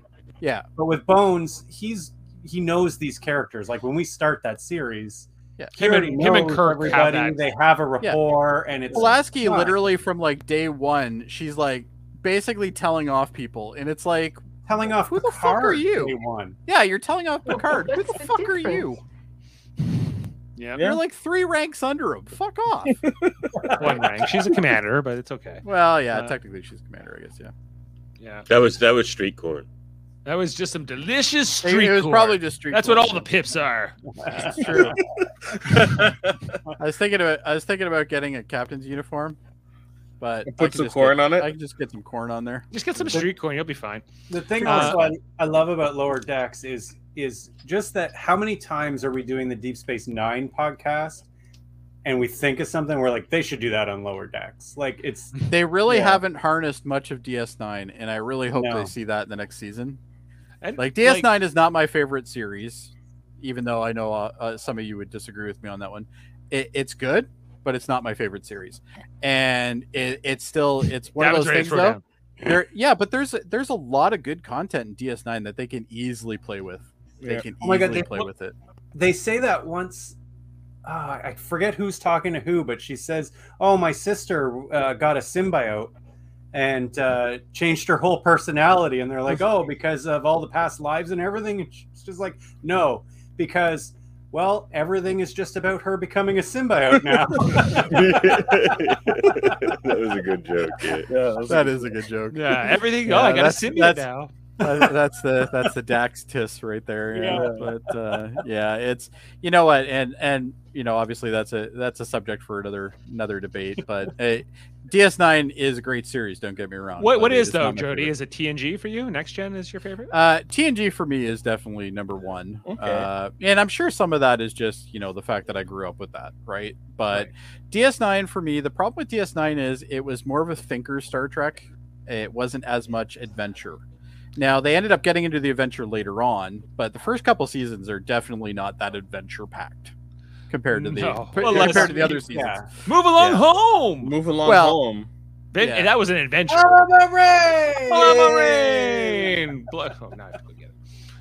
But it's second. There's so much content there that they can definitely draw from. Like I expect that joke to be in there at one point or another. Oh yeah. Oh yeah. We're like, when is Alan Moraine? It was only a game. If that's not in there soon. Only a game. It'll be in the background. We'll just see like a girl doing hopscotch in the background. Yeah. Alan Moraine, but think about all the guest stars they could easily get for that, right? Yeah. You can get Kira, no problem. Stuff like that. Like they could have a whole thing where they meet back. I would love to have Worf on this. Like I think Worf is definitely going to be on it. I'm sure. Because Worf is already linked to Picard, so I'm sure. And Michael Bill's be like, I get to do Worf and not do makeup. That's amazing. Oh yeah, like for him, that's probably. I just have to do a voice, like he did for the video games and different things. But yeah, like no, it's going to be. He actually did some of the most amount of voiceover work probably out of all the. Him and Stewart. Patrick Stewart did a ton. Patrick Stewart did tons, voiceover work as well. Yeah. Okay, guys. So have we talked about enough about the Lower Decks? Is there anything that's gone unsaid? This is our chance. It's good. If you haven't watched it, watch it. Yep, watch it. I do it. Check out the merchandise as well. Especially was it Titmouse stuff. Check out their T-shirts. You got any Rito shirts there, Davin? Get yourself a Rito. I didn't wear my Rito shirt tonight. I guess I should have. Oh, by the way, I saw that after that episode. I saw that. That was very well done. Yes. Just so you know. I was proud of you, and I haven't even met you yet. That's how it works. That's how we do things over at Loki Tourism. So yeah, and on that segue, let's make sure to check out Davin's podcast, Locutors of Trek, which is a great Star Trek podcast he does with his buddy Dave there. The one thing I want to say here, Dave, new episode just went up. I'm tired of seeing him put up the fucking sticker. Can you not just get a wallpaper thing and put it up when he does his plug? The sticker just looks so bad on the camera compared. I'm sure it looks great. Send me the logo. Just Davin. send him the fucking logo and get it up there. Make it look good. I can pop it up. Proud. Yes. Or we could. It's a good podcast. Everybody should listen to it. It's great.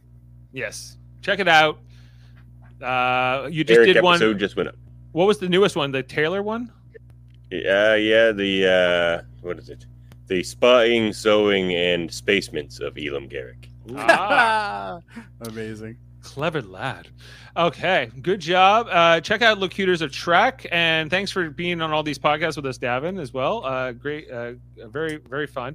And what else have I forgotten about? Check out my son's podcast. Let's talk about fighting games. I'm like T-Mobile Sidekicks from 1999. Jamil always reminds me to plug. Like, what is he doing? Plug Game's podcast. It's called Let's Talk About Fighting Games. You can find that on Spotify or wherever you get your audio podcasts. And additionally, check out our other Star Trek podcasts that we do here on Live Long and Podcast. On Mondays, we talk about Star Trek: The Original Series. At least we have 3 more episodes left, Jody. 4 left. We're going to be talking about the where they get old. The syndrome. Where they get old. I don't remember the name of it, but it's a good episode. You know what I mean. Yeah. We're talking about that one next Monday, and then also that one. Presumably next Tuesday, we're going to be talking about Star Trek Deep Space Nine, the next episode of that, season 4. Next Thursday, Davin and I and Jessica Chan are going to be talking about the first episode of Star Trek Prodigy, the new Star Trek animated show that's going on Nickelodeon. I heard they got Chakotay coming now. Chakotay's big guests coming, man. Hey, you can't Jason Alexander. You cannot have Janeway in a show without Space Indian. without Space Indian. Akuchi Moya. I say it is. He was also Captain Miller, 5th Armored Captain Miller, 5th Armored Infantry. He was also good for him. Yeah. Maybe he'll bring his spirit animal with him. Yeah. Was that from Tour of Duty? And you're stuck with the only Indian in the universe who And can't no, start and a no fire by disrespect rubbing... to Native Americans or anybody else. I don't mean it. I'm just saying. They really played that up in Voyager, and it drove me absolutely mental. He's a character that could have went so much further. Chakotay. Well, let's see what they do with him in Prodigy. He's a great actor too, so you'd think. But anyway, eating Raoul. Hopefully, you get some good chops in this. We'll see. And I think that's all the Star Trek podcasts for now that we have imminently coming up. You're gonna have Picard shortly. Too, and right? Picard, we're going to have... Discovery's first, is it not? And then Picard, and November then Brave 11th, New Worlds. Discovery, we're starting as of November 18th, and then Picard's in January sometime, late January, early February, and then Star Trek: Strange New Worlds after that. Which I'm still unsure if that's going to be good or not. Well, if you didn't like, I don't know, it's basically a spin-off of Discovery season 2, which is season 2, yeah. Yeah, so I don't know. It's going to be episodic, so that should be it. That should be better. High hopes for it. Probably because I didn't watch Discovery season 2. I've seen clips of the actor though, and he's phenomenal. Anson Mount is pretty good. Anson Mount is great as Pike. The stuff Spock is just terrible. The stuff they're doing with Spock is bad. Oh, Bad. It's like him singing "I am the modern." But aren't we getting a whole show of him with Spock? I know, but like this younger Spock that they're trying to do with Ethan Peck is not. I'm not in favor. So putting Spock in something these days is a big red flag. Yeah, that's true. Yeah, he's like, I have to go back to Vulcan for let's be honest, years. How could they really have done that without Spock though? Because obviously the Pike timeline would have Spock in it. Oh, you have to have Spock in the show if you're going to do a show about the Enterprise in this particular time period. And then remember the original Mystique is the first officer, right? Yeah, Rebecca Romaine Stamos, who's actually married to Jerry O'Connell, who's the Ransom on Star Trek Lower Decks. Is she Stamos? I thought she was just Rebecca Romaine now. Yeah, I don't think she's got the Stamos. I just add the Stamos just to always remember. She's moved up. She's moved up from. She's Rebecca Romaine O'Connell now. Yeah. You know what? You go from Uncle Jesse to the guy from Sliders. I don't know if you moved up. Moved up. My Secret Identity. My Secret Identity. Oh, God, that was so terrible. That was a great show. Top tier. Sliders was awesome though. Sliders was Jamil. Yes, with the crying man, Rembrandt Brown. Yeah, man, the crying man. I'm with you. Cry like a man. Yeah, cry like a man. Sliders That's actually, honestly, I really like the premise of Sliders. It was a great. It went really bad after season 2. Yeah, it got real bad. I don't even know if I went that far. As soon as they brought in his brother. They had his brother on there, and they moved to production to L.A. It was bad. It was much better first 2 seasons. It was shot in BC, wasn't it? Normally BC for the first 2, and then they moved it to California. Yeah, it's the rule. It's the Police Academy rule. Any Police Academy filmed outside of Toronto is a bad Police Academy movie. It's facts. My Secret Identity is great, Jeremy. Unless you're defending it. I think he's defending you, Dave. Okay, good. Yeah. I'm gonna fly out of here, guys. I'm gonna fly. I'm Ultraman. Let me get my cans. Let me get my cans of aerosol. You need some repellent, of course. Right. Dave, I hear that Jerry O'Connell created a hole in the ozone layer. called Super Mater Brothers. Yeah, we do. We have another channel called Super Mater Brothers Podcasting, Jamil. I was on that with you last night. I was like, I want to go to bed. I want to go to bed. Yeah, I know too. We're talking about all kinds of shows, including Survivor and Big Brother and other shows like The Serpent. Tiger King, Serpent, The Tiger King. We're going to do a podcast We're gonna do Tiger about the King Eternals too, right? in a couple weeks. Podcast. We need to do a podcast about the What If series as well. But the new Tiger King. The new Tiger King. When's that coming out? It's November. Okay, we're talking about that too. So Yeah, we got to get Sterling back. November. Yeah, good luck with What that. is it, But Tiger anyway. Monarchy, is it? It's a Tiger Monarchy. I want It's Tiger the Queen. continuation of the crazy man with his tigers. More Carol Baskin? More Carol Baskin. Apparently, Anyway, she's not as much in this one, but anyway. check it out. We're going to be talking about Marvel and Survivor and all those things over on Super Mater Brothers, and also check out Trivial Debates, our monthly show where we argue about movie, TV, sports, and more. I will be hosting the next edition. It will be a Halloween edition, and that will be on October 31st. I thought I was at a party at your house on that day. That's the day before. Oh, okay. Choo-choo party? All right. Choo-choo party! Choo-choo! Choo-choo party. I'm like, you're not inviting me to your party so I could be on a podcast, are you? There better be beer. It's a trap. No, there's no podcast. No, don't worry about that. What if All was right. meh? What If was amazing. I actually haven't seen all of it yet. Oh, that's good. Just skip one episode, episode 5. Episode 5. All right. I'll keep that in mind. Which Was that the party one? That's the zombie one. Oh, yeah. Oh, I like It was the a zombie letdown. one quite a bit. That was a actually. letdown. Compared to the comic books, it was not as good. It's zombies are overdone. They could have taken a break from it. I don't need any more zombies or Hey. symbiotes in my Marvel stuff. Red alarm. Let's get this shit going. Red alarm! Yeah. Red alarm! It's naked time! Oh, okay. Yeah, here we go. Okay, so on that note, guys, thanks so much for sitting and talking to me for 2.5 hours about Star Trek Lower was a Decks pleasure. and all these things and getting the ratings in. We are going off, and on that note, we'll be back to talk about season 3 before you know it, and make sure to check out all the other stuff we'd already talked about. Okay, goodbye. Red alarm! Red alarm! Oh, thank you.